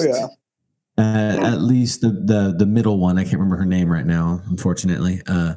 Anyways, brother, Elizabeth. What's your St. Augustine paranormals? No, it wasn't Elizabeth. She was the one who had a mirrored story up in Georgia, was Henry Flagler's middle wife. She had the same exact name as somebody who had some crazy ghost shit go on. And I'll try to remember and get back to you, but please continue. Yeah. So St. Augustine, personally, I haven't really done like many late night overstay stuff. Again, I don't do too much of the corporate ghost hunting. I've been trying to get into it lately with the live streaming and stuff. So this October, look out for some of it. And nice. Usually it's the problem when I go to Savannah and St. Augustine is those are good, mighty good drinking cities. And so usually by the time most of the ghost hunting shit, the late night, spooky stuff has started, I'm probably not the best to have around. A little too rowdy. But it is there's the regions around St. Augustine. I really love rural locations kind of out there, and kind of between St. Augustine and Jacksonville, there's a couple spots where they have these ghost lights. There's Greenbrier Road where there's a ghost light. And again, people have reported that the road seems to be longer at night than it is in day. There's all kinds of these weird side effects. And then across the river, a little into the woods, you have the Barden Booger, which is this this skunk ape, Bigfoot entity. But he's distinctive from the rest of your Bigfoots because he's always seen as this light. You always see this light first before you see him. And as you get closer, you see that it's a Bigfoot holding a lantern, which, again, if you look at ghost light stories from across the U.S., you have the lantern holding ghost around almost all of them. There's one in Texas where a guy got his head cut off by a railroad, a train sleeping on the rail, something like that. And he's looking for his head holding the lantern. You have the Brown Mountain. It was supposedly the ghosts holding torches looking for their dead husbands of a battle that took place on the mountainside. In Marfa, Texas, where I went out and did some mushroom experiments out there, they have these ghost lights that show up very often. They're like super consistent. There's even built by the state of Texas, a Marfa Lights viewing center, like this roadside stop off, where you can go and look at them. And they were thought to be the ghosts of Aztecs, the campfires of ghost Aztecs guarding their gold out in those mountains. And of course, now all of them, like we were discussing earlier, now all of them have UFO legends associated with them. All in the 1900s, someone sees the light and it turns into a UFO instead of a ghost. And I personally, here in Florida, I've seen a couple of those light spheres. And again, it's hard with spheres in the sky. You really can never be too sure. There was one instance I remember this was South Florida. We were driving and I saw one and I was like, shit. I slapped my girlfriend. Go, turn around. There's a sphere in the sky. I didn't slap her. I tapped her on the shoulder. She's a good sport. So she whips the car around and we're driving and we're following this thing.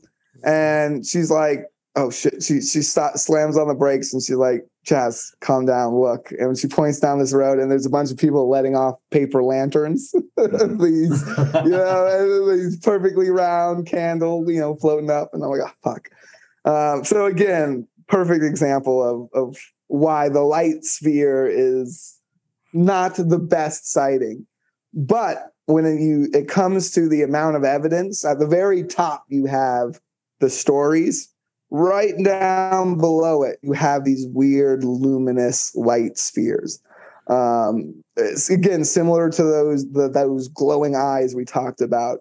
But the sphere is something that pops up, whether it's ghosts, whether it's Bigfoot holding a lantern, or it's UFOs, and most commonly in UFOs. And that was actually, to tie it back to Fort George Island, that was actually the kind of nail in the coffin that made me decide to tell this story. Was that, well, one, the Bet Sphere story, really interesting, but no one had noticed that the house that story took place in was also a haunted house. I thought that was pretty bizarre. People missing the big picture there. But the third factor was the recently released Navy UFO videos. And I say recently, I guess it was 3 years ago now, but the 2019, those 3 videos they released, the Tic Tac, that's the David Fravor one, was shot in 2004 on the West Coast. But the other 2 were shot on the East Coast. There was the gimbal, and that's the black saucer. It's kind of if you Google UFO, Navy, whatever, it's the first picture that pops up. It's that black saucer that kind of rotated. Again, filmed with those heat sensing cameras. And on the same day, they filmed the Go Fast video, which shows this metal sphere hauling ass over the ocean. Now, there's been a lot of debate and discussion about those videos, whether they're real, psyops, what's going on there. But those videos were filmed by crews flying off of the USS Roosevelt, which was stationed at Mayport Station. It was out in the ocean at the time, but it was stationed at Mayport, which is the island that sits just to the south of Fort George Island.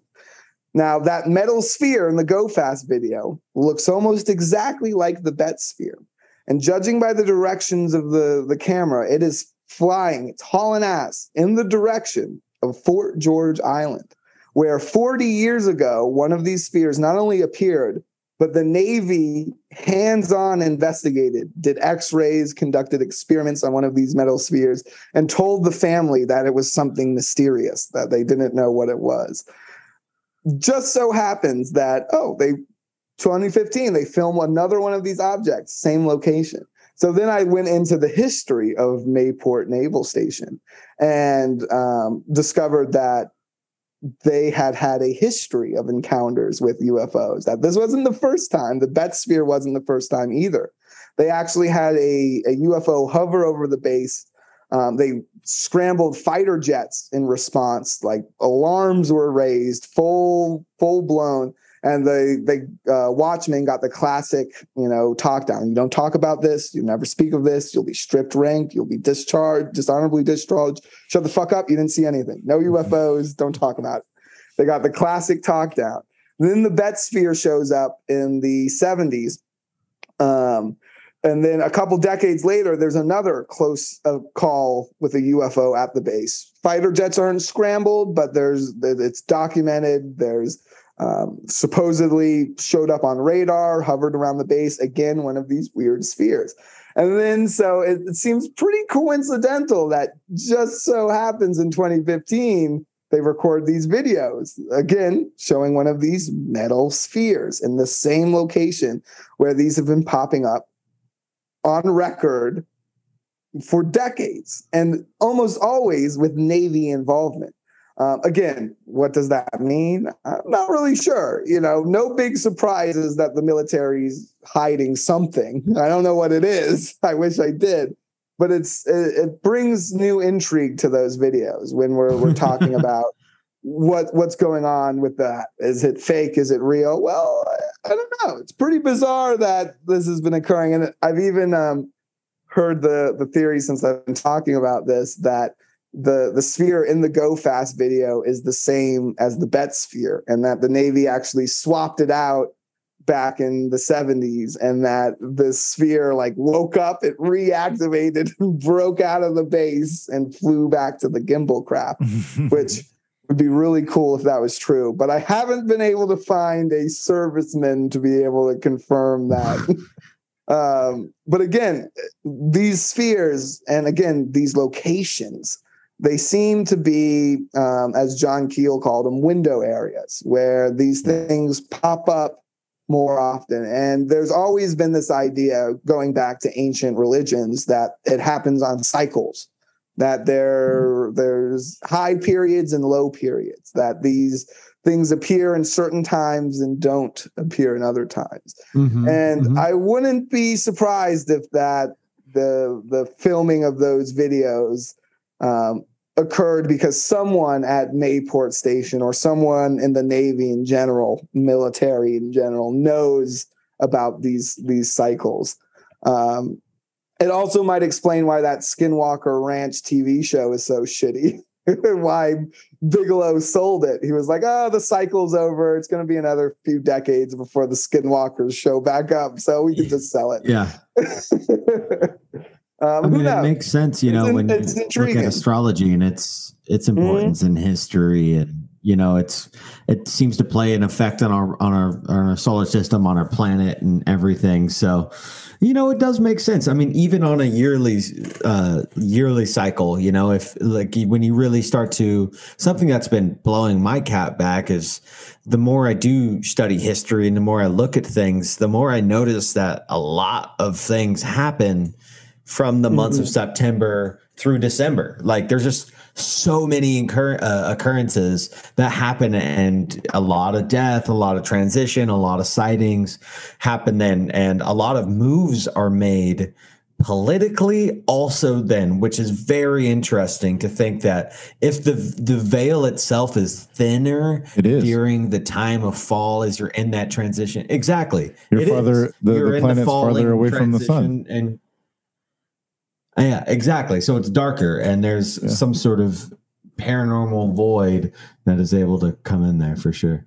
Yeah, well, there's so to dive down a little bit of a side rabbit hole back to the idea that there is a human or earthbound explanation to UFOs. The B theory, I passionately call it. And this was the reason I call it. It's a little bit of a pun, because again, I believe there's something psychedelic going on, and primarily, and that it has something to do with our consciousness, and it's probably built into us as biological entities. It has something to do with everything, the whole fabric of reality. But B theory is my second theory, and it has to do with bees, the insect.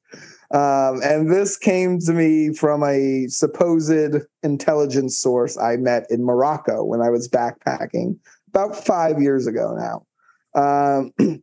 And he claimed to have family who worked in the CIA, and there were some weird assets and stuff, but needless to say, nothing to amount to proof behind those claims. But he claimed that he knew people who flew UFOs and that they were built on technology reverse engineered from honeybees.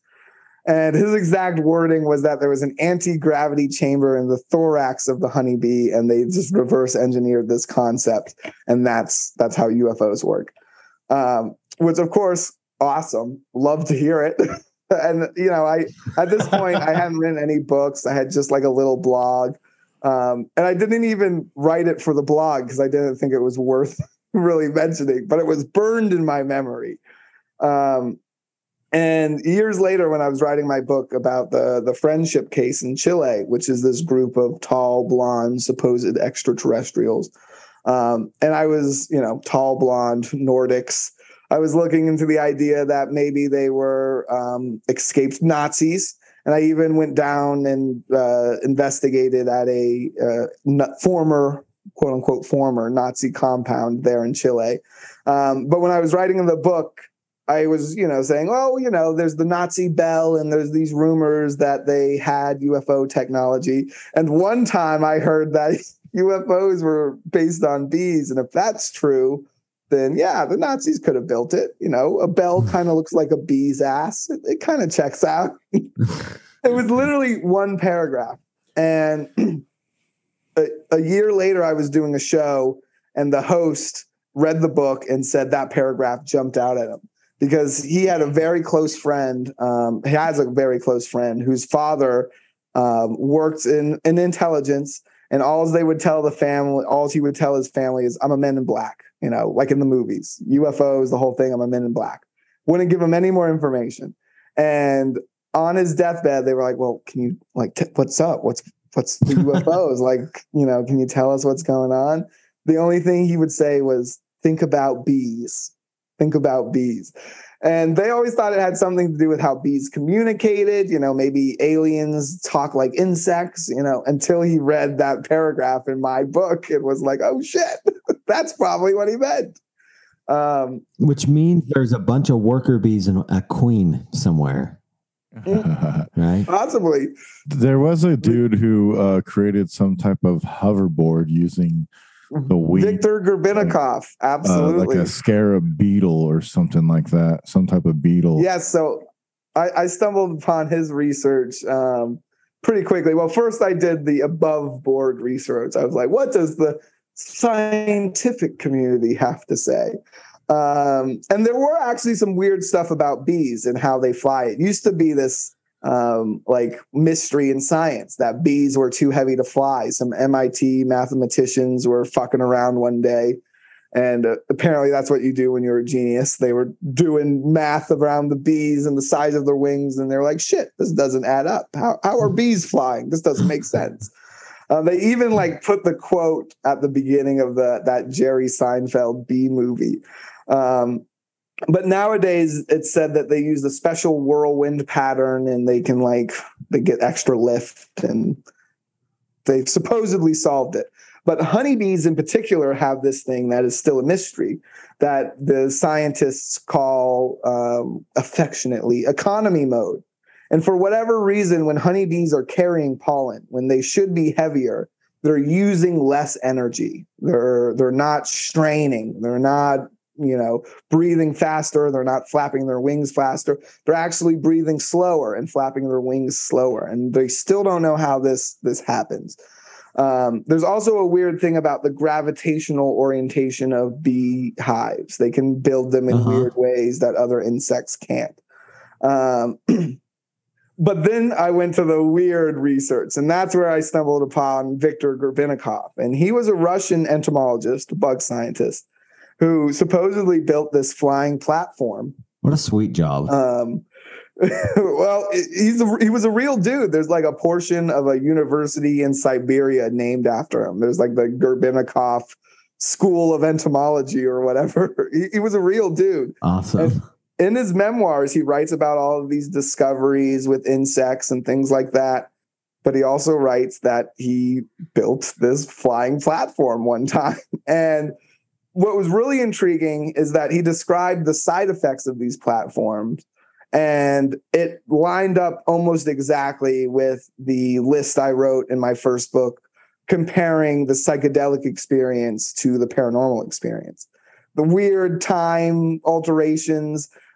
He would fly this craft out to research fields, land, collect samples of insects, and then fly back to his lab. Wait, what's the science on this board? So he discovered that it wasn't the thorax, according to him. It was the wing covers of heavy insects, not just bees, but beetles, those palmetto bugs we get here in Florida, the cockroaches that can fly at you. Any of these bugs supposedly would have the wing covers, would have this special pattern.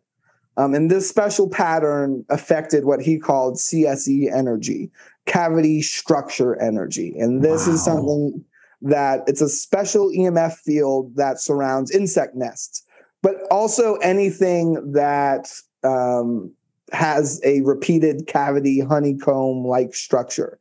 So like even if you just got like a bunch of straws and bundled them together, that would give off CSE effect.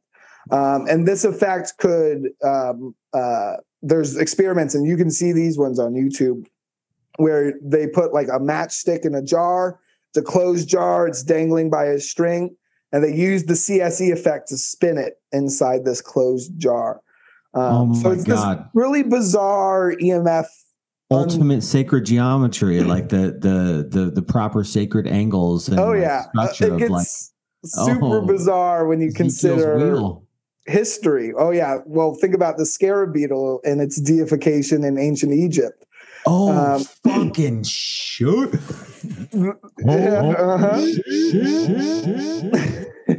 There's also here in Florida, we have the Coral Castle. Do you know the story Edward behind Leedskalnin?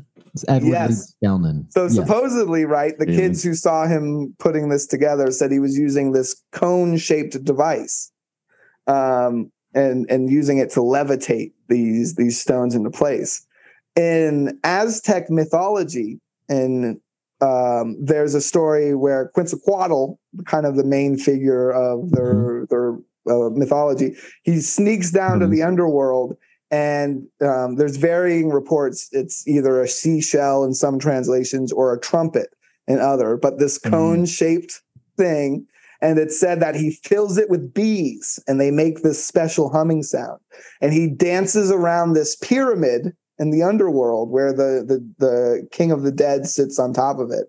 And he uses this device to trick the king of the dead and collect the parts that he uses to make human beings, the current iteration of human beings. So again, you have this weird cone, bees popping up near the pyramids. It's weird stuff. And if the bee theory is true, if it is something this simple, because here's how Grebennikov's craft worked. He got a bunch of these insect wing parts. He stitched them together and he put them in these boxes. And then he put a bunch of these boxes on the bottom of what looks like a wooden pallet. It's literally like a pallet with scooter handlebars. And that was it. And supposedly this craft was possible or capable of incredible speeds, incredible maneuvering, flying. He wouldn't go very fast on it because, he was literally just a dude standing on a pallet. It freaked him out how fast it could go. How would it accelerate and stop? So I believe he had one handlebar rigged for altitude to go up and down, and then the other one to go up fast and slow. But he said if he leaned forward too, that would also cause it to increase. So there was also this weird. He essentially, and there's drawings in his memoir, he believed it created essentially a bubble around it, where he would fall forward. And he essentially describes 0-point energy, which is something a bunch of UFO researchers and theoretical, physicians. That's not it. Physics guys. Physicists. What's the word?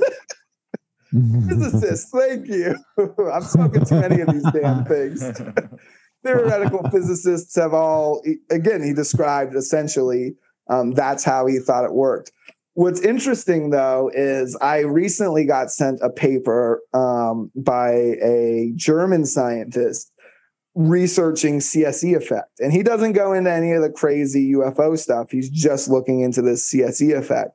And he believes that it proves the superfluid theory, superfluid hypothesis. And this was a whole other weird rabbit hole. So apparently there is this thing, and it's real. It's called, I believe it's helium is the only element we know that can become a superfluid. And you can see videos of this, and it's essentially you cool it to, I think it's 2 degrees above absolute zero, and it's suddenly liquid helium has all of these weird effects. It starts floating. It will phase through solid containers. It will just like fall through the container it's in.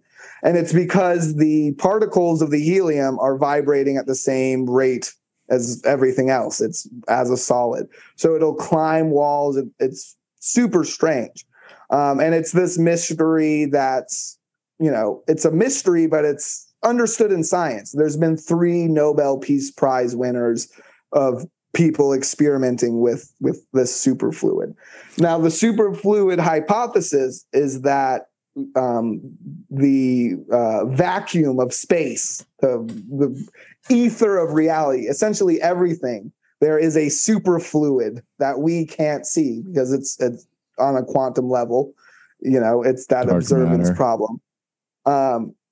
And this guy's paper, essentially, it's not only dark matter, but everything. It pervades our entire reality.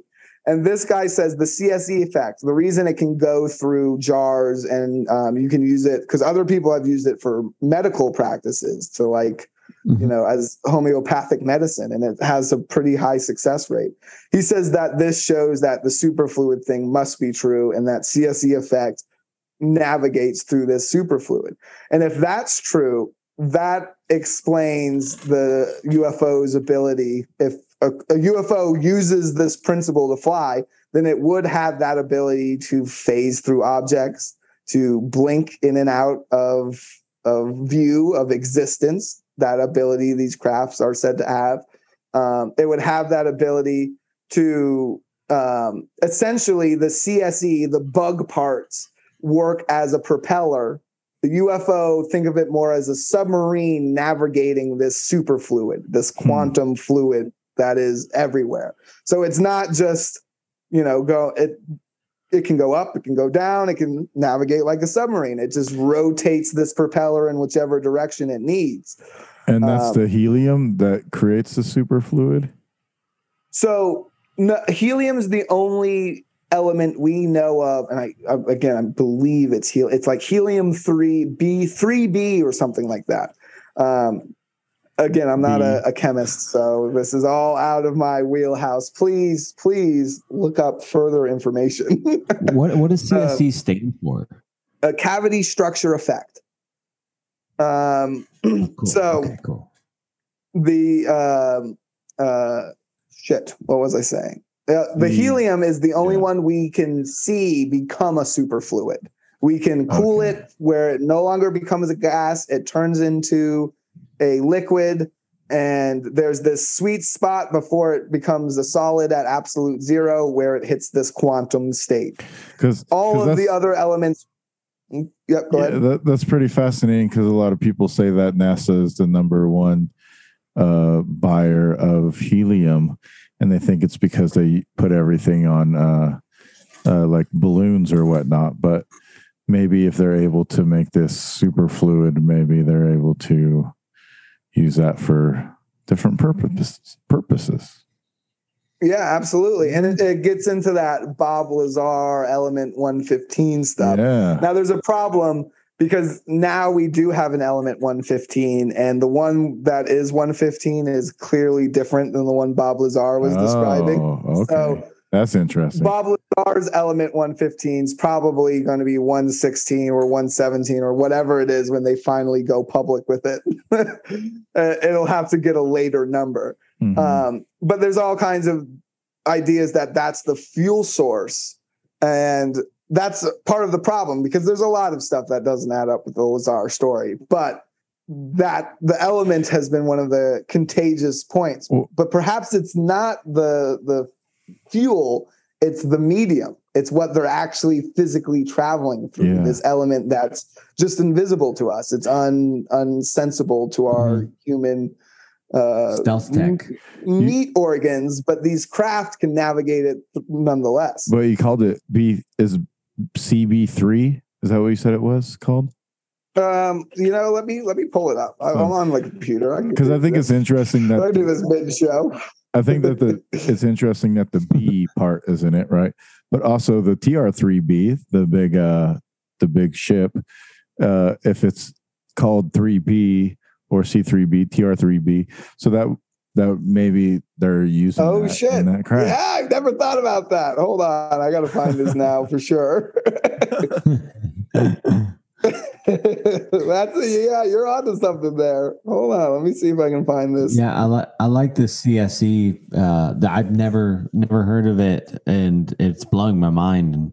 And a lot of it intuitively makes sense that the sacred structure of the bee itself holds, like it holds bar in every culture, like on deep antiquity. Like, the Mayans had sacred bees, and the Egyptian had sacred bees, and and also the fact that honey lasts forever.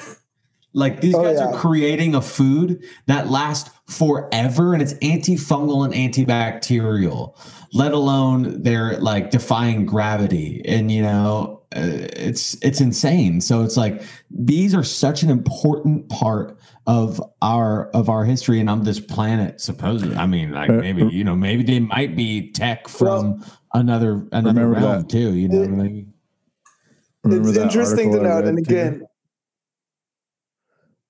about they covered the mummy, the dude continually drank honey and then covered him in honey. Oh yes, yeah, and it crystallizes inside. Yeah, dude. He turns into a giant honeycomb-filled piece of honey puff candy, basically. And maybe because that's the tech of the gods. Fucking corpse candy. So I got it here. It's 3He-B. So yeah, I believe that's helium 3-B. Okay. And yeah, again, that once you start looking into that, it gets real dense because it's the stuff of Nobel Prize winning papers. TH3-B. It's hard to understand. 3He-B. But you can look up. Just looking up superfluids, like on YouTube, gives you a better. They'll give you like the Bill Nye version of it, where they can, and they'll show you actually the helium cooling to that point, and yeah, it literally just starts to drip through the bottom of the glass, and then on the sides of the glass, it starts to rise up and then drip over the sides of it, just defying gravity in this weird way and fusing through it. It's like almost diffusing like a gas, but it's staying a liquid. It's super bizarre. It's very, very strange. And again, if CSE is back to the bee shit, it's pretty bizarre that we have a sharp increase in UFO sightings and a pretty sharp decrease in bee populations. And if these crafts work how Gorbanikov described, you literally just rip the wing flaps off the insects and stitch them together. That's how you make a CSE drive or engine block or whatever it should be called. Again, not an engineer, not a chemist, not a physicist. I want to caveat all of that. But I am actively working on investigating this theory further. I'm going to go talk to an entomologist, see what he thinks about all this shit. Awesome, dude. So, in progress. But it's one of those equations where when I'm thinking about, especially about current UFO stuff, I always run it through the old bee theory and see how the bee theory applies. Because, yeah, it does work out. And, if I were a gambling man and I had to put my money on the table, You know, out of all the things we talk about, parallel universes, subconscious interconnectedness, aliens from different planets, all of those are still theories. We know for a fact humans are real and they do weird shit. So if I were to gamble on it, I might put my money on B theory, that this is just some technology that has been discovered and rediscovered, and it's just kept secret over and over again. I mean, think about the Freemasons. What were their job? Masons lifting stones. They built these incredible structures, and their pyramid structure thing or whatever filled with bees. They got a ton of bee shit on all their things. It's I was going to say Freemason has a lot of bee symbolism. Yeah, man, it's so true. And, you know, it's funny because we have so many answers in all of these beautiful things here on the planet, right? Like, look at the mineral kingdom. We're able to get everything we use from the mineral kingdom. Oh, look at the plant kingdom. Oh, we're getting all these medicines in all of our food. Oh, you know, look at these chemical constituents. Oh, oxygen, right? Well, what about the bugs? Bugs are so vast and so important. Look at the ant hills and the structures of like how they are able to use their strength. And then we're talking about bees, and spiders have significance also, the moths. And so I think this is a rabbit hole I'm inevitably going to go deep down now because I fucking love it, because I love bugs. I have a jar full of bugs in my room because every time I see a bug on the ground, and it's like I come across bugs in perfect condition, but they're just dead. And I'm like, weird. They always show up because I think I'm putting it out that I like bugs. So I have this jar of just perfectly dead bugs, and I'm hoping to do some like white magical practices with it of some sorts. Also, I like to look at them, maybe dip them in some resin. I don't know, but you know. Anyways, I think it's fascinating. I think bug science is cool. Esoteric bug science is even cooler. Paranormal parapsychology tied in with bug science, you know, with mushrooms, like mushroom mycelium with bugs. Super cool, man. I love it. Well, in Turkey, they got that psychedelic. Honey, that mad honey. I want to get one of those and go to a UFO spot. I think maybe for my next travel investigation. We'll see how it goes. Ooh, nice.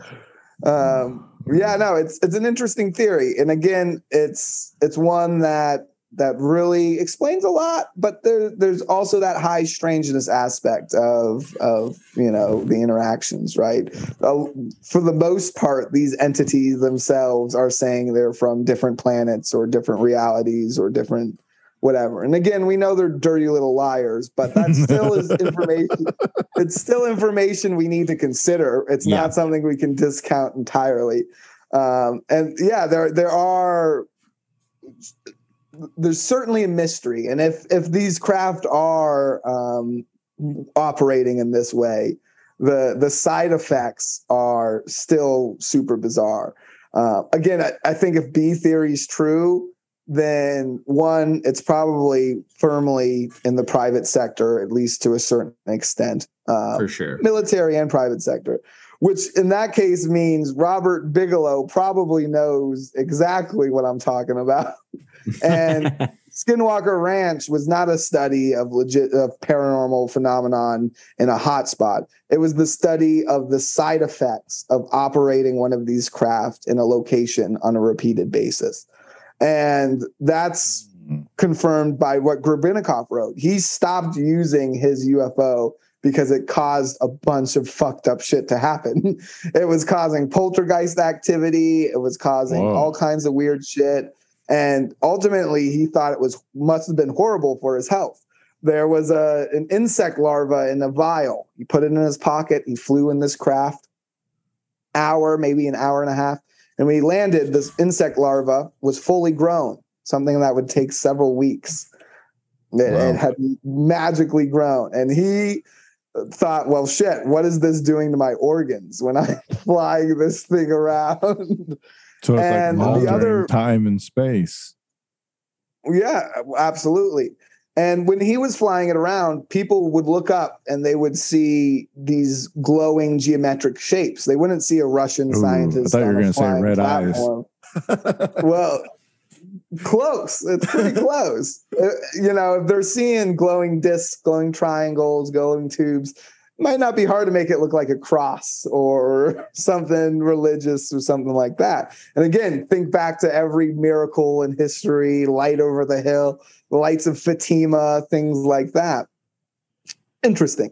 But people would see the classic UFO shapes. And so he quickly realized that people are seeing UFOs all over the world, not just here in Siberia where I'm flying my little craft around.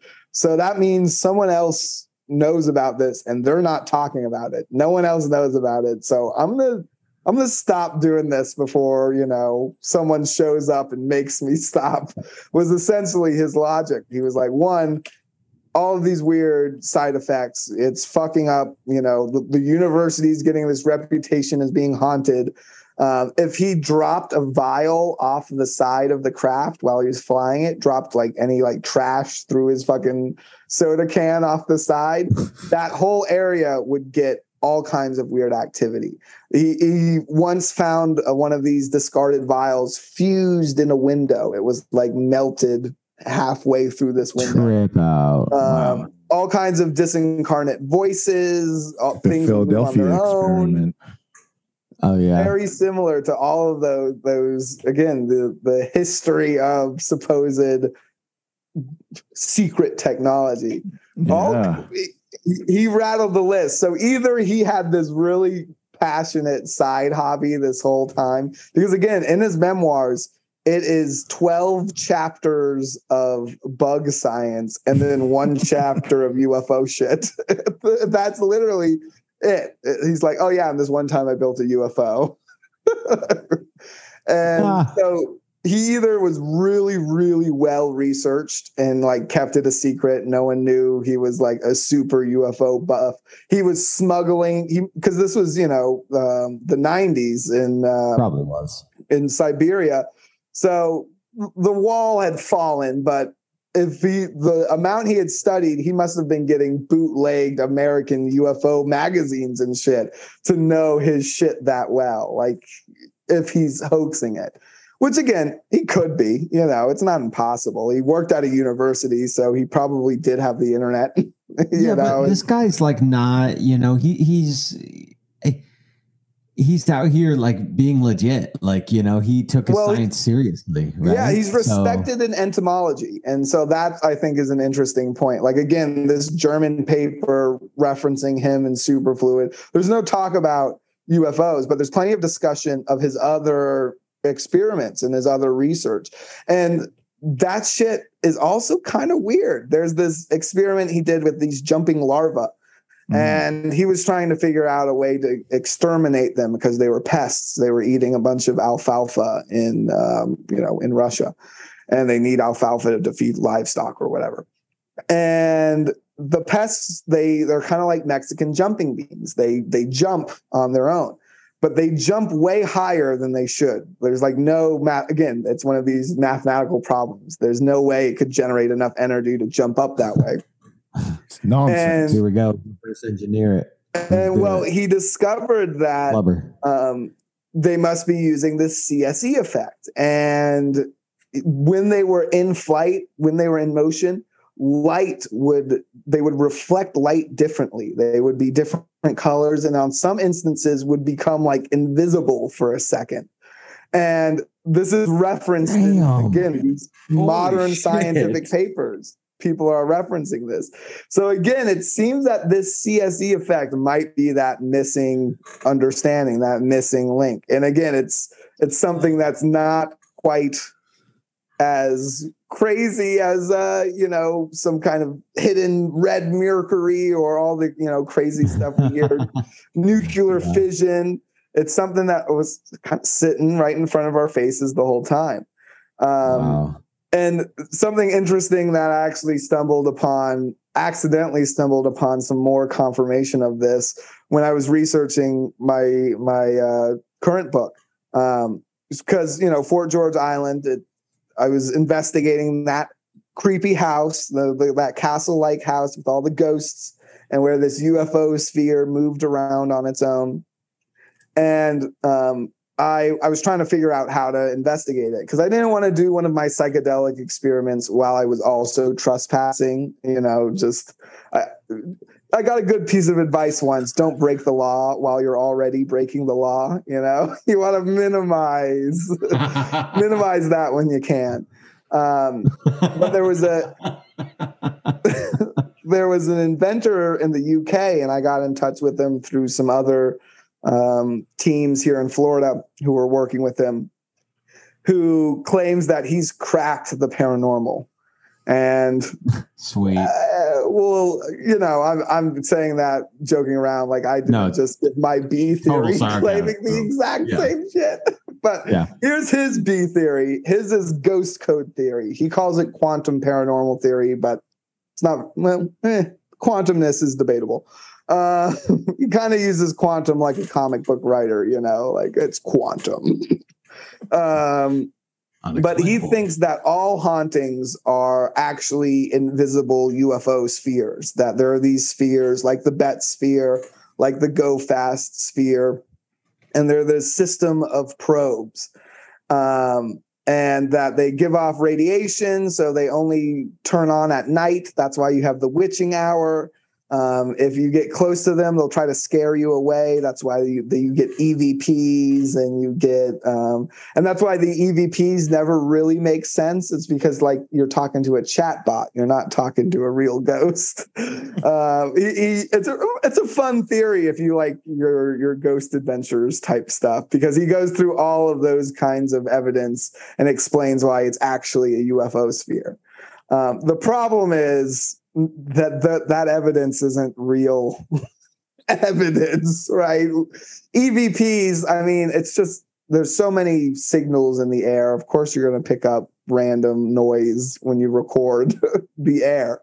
The other one, though, the piece of information that stuck out to me that I thought was really interesting is he has dozens of videos of ghost orbs floating around, flying weird.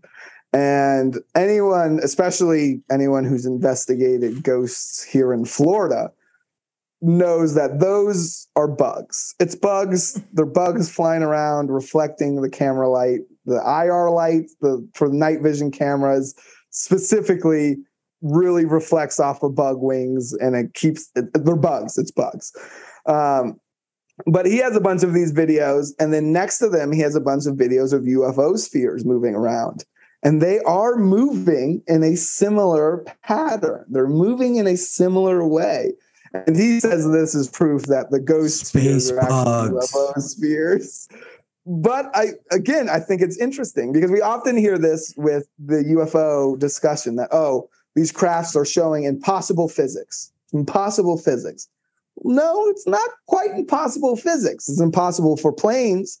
It's impossible for birds. But insects, we see do that shit all the time. They stop on a second. They do loop-de-loops. They fly down. Some of them can land on the water and fly out of the water. They absolutely have these kinds of abilities. And I think that guy might have accidentally stumbled onto something with his ghost sphere, UFO sphere theory there, because he's right. No, they do. Those UFO spheres are moving like those bugs. Absolutely. Seem to have a similar flight pattern. But anyways, I did get hold of one of these. Patrick Jackson is the mind behind the ghost code theory. And he's built a device and an app. You can put it on your phone for, I think it's $8.99, where he supposedly attracts these ghost spheres and causes paranormal activity. And so I actually got a hold of one of these and tried it out in the Bet's Castle. I used the app and the device, man. I went all out and tried it out in the house. And some weird stuff. I would say some nothing like a UFO sphere showing up, but there were some weird EMF readings and some weird localized weather events. Some bizarre stuff occurred during those investigations. But if you Want to hear that? You got to buy the book. Buy the book. Yeah, I'm gonna stick a plug in there. A place between time and space.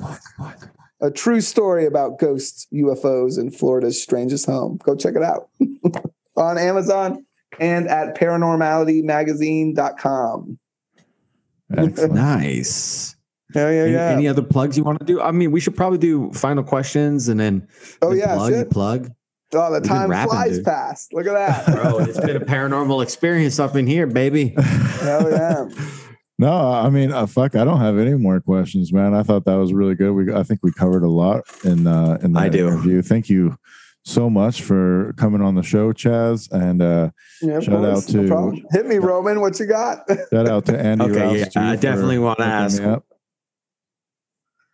Oh, Andy, the boy. So, okay, it's just 2 questions. Okay. But, one, what is ancient technology of ghost hunting stuff? Because the word scepter is very close to the word specter, which specter is another term for ghost.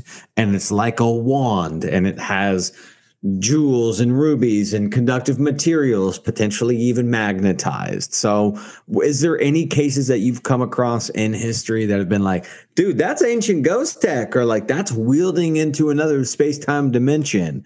Also, why are angles angular for spirits, and round things seem to flow energy, and spirits and corners seem to trap spirits, and dark shadowy figures like to be in the corners?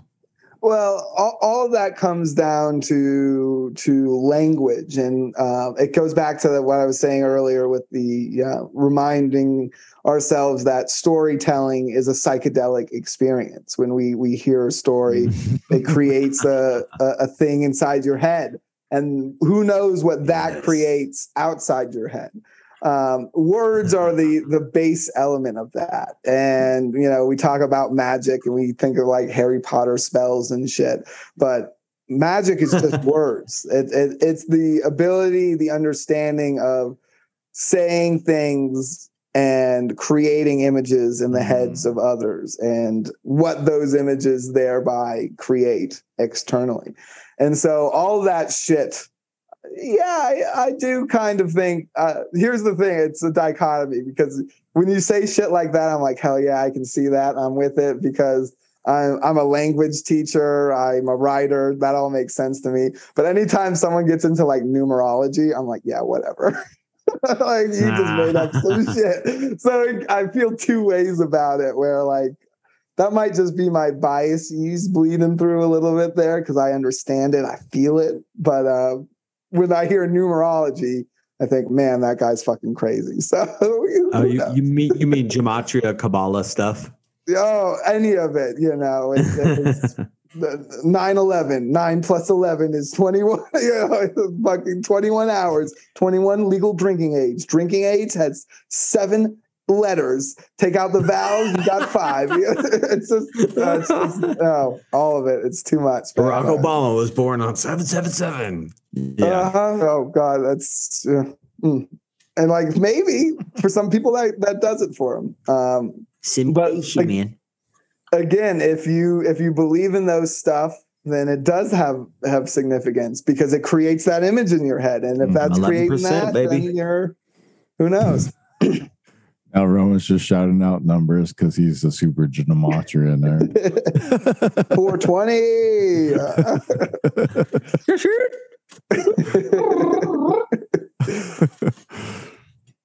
But yeah, man, I'm gonna be in Kissimmee, hanging out at my new family. I always say apparently, but my new family that my mom married into a bit ago. I'm very, very blessed to be a part of this family now. They own a fan boat company, campground, barbecue restaurant down in Kissimmee on awesome. a lake.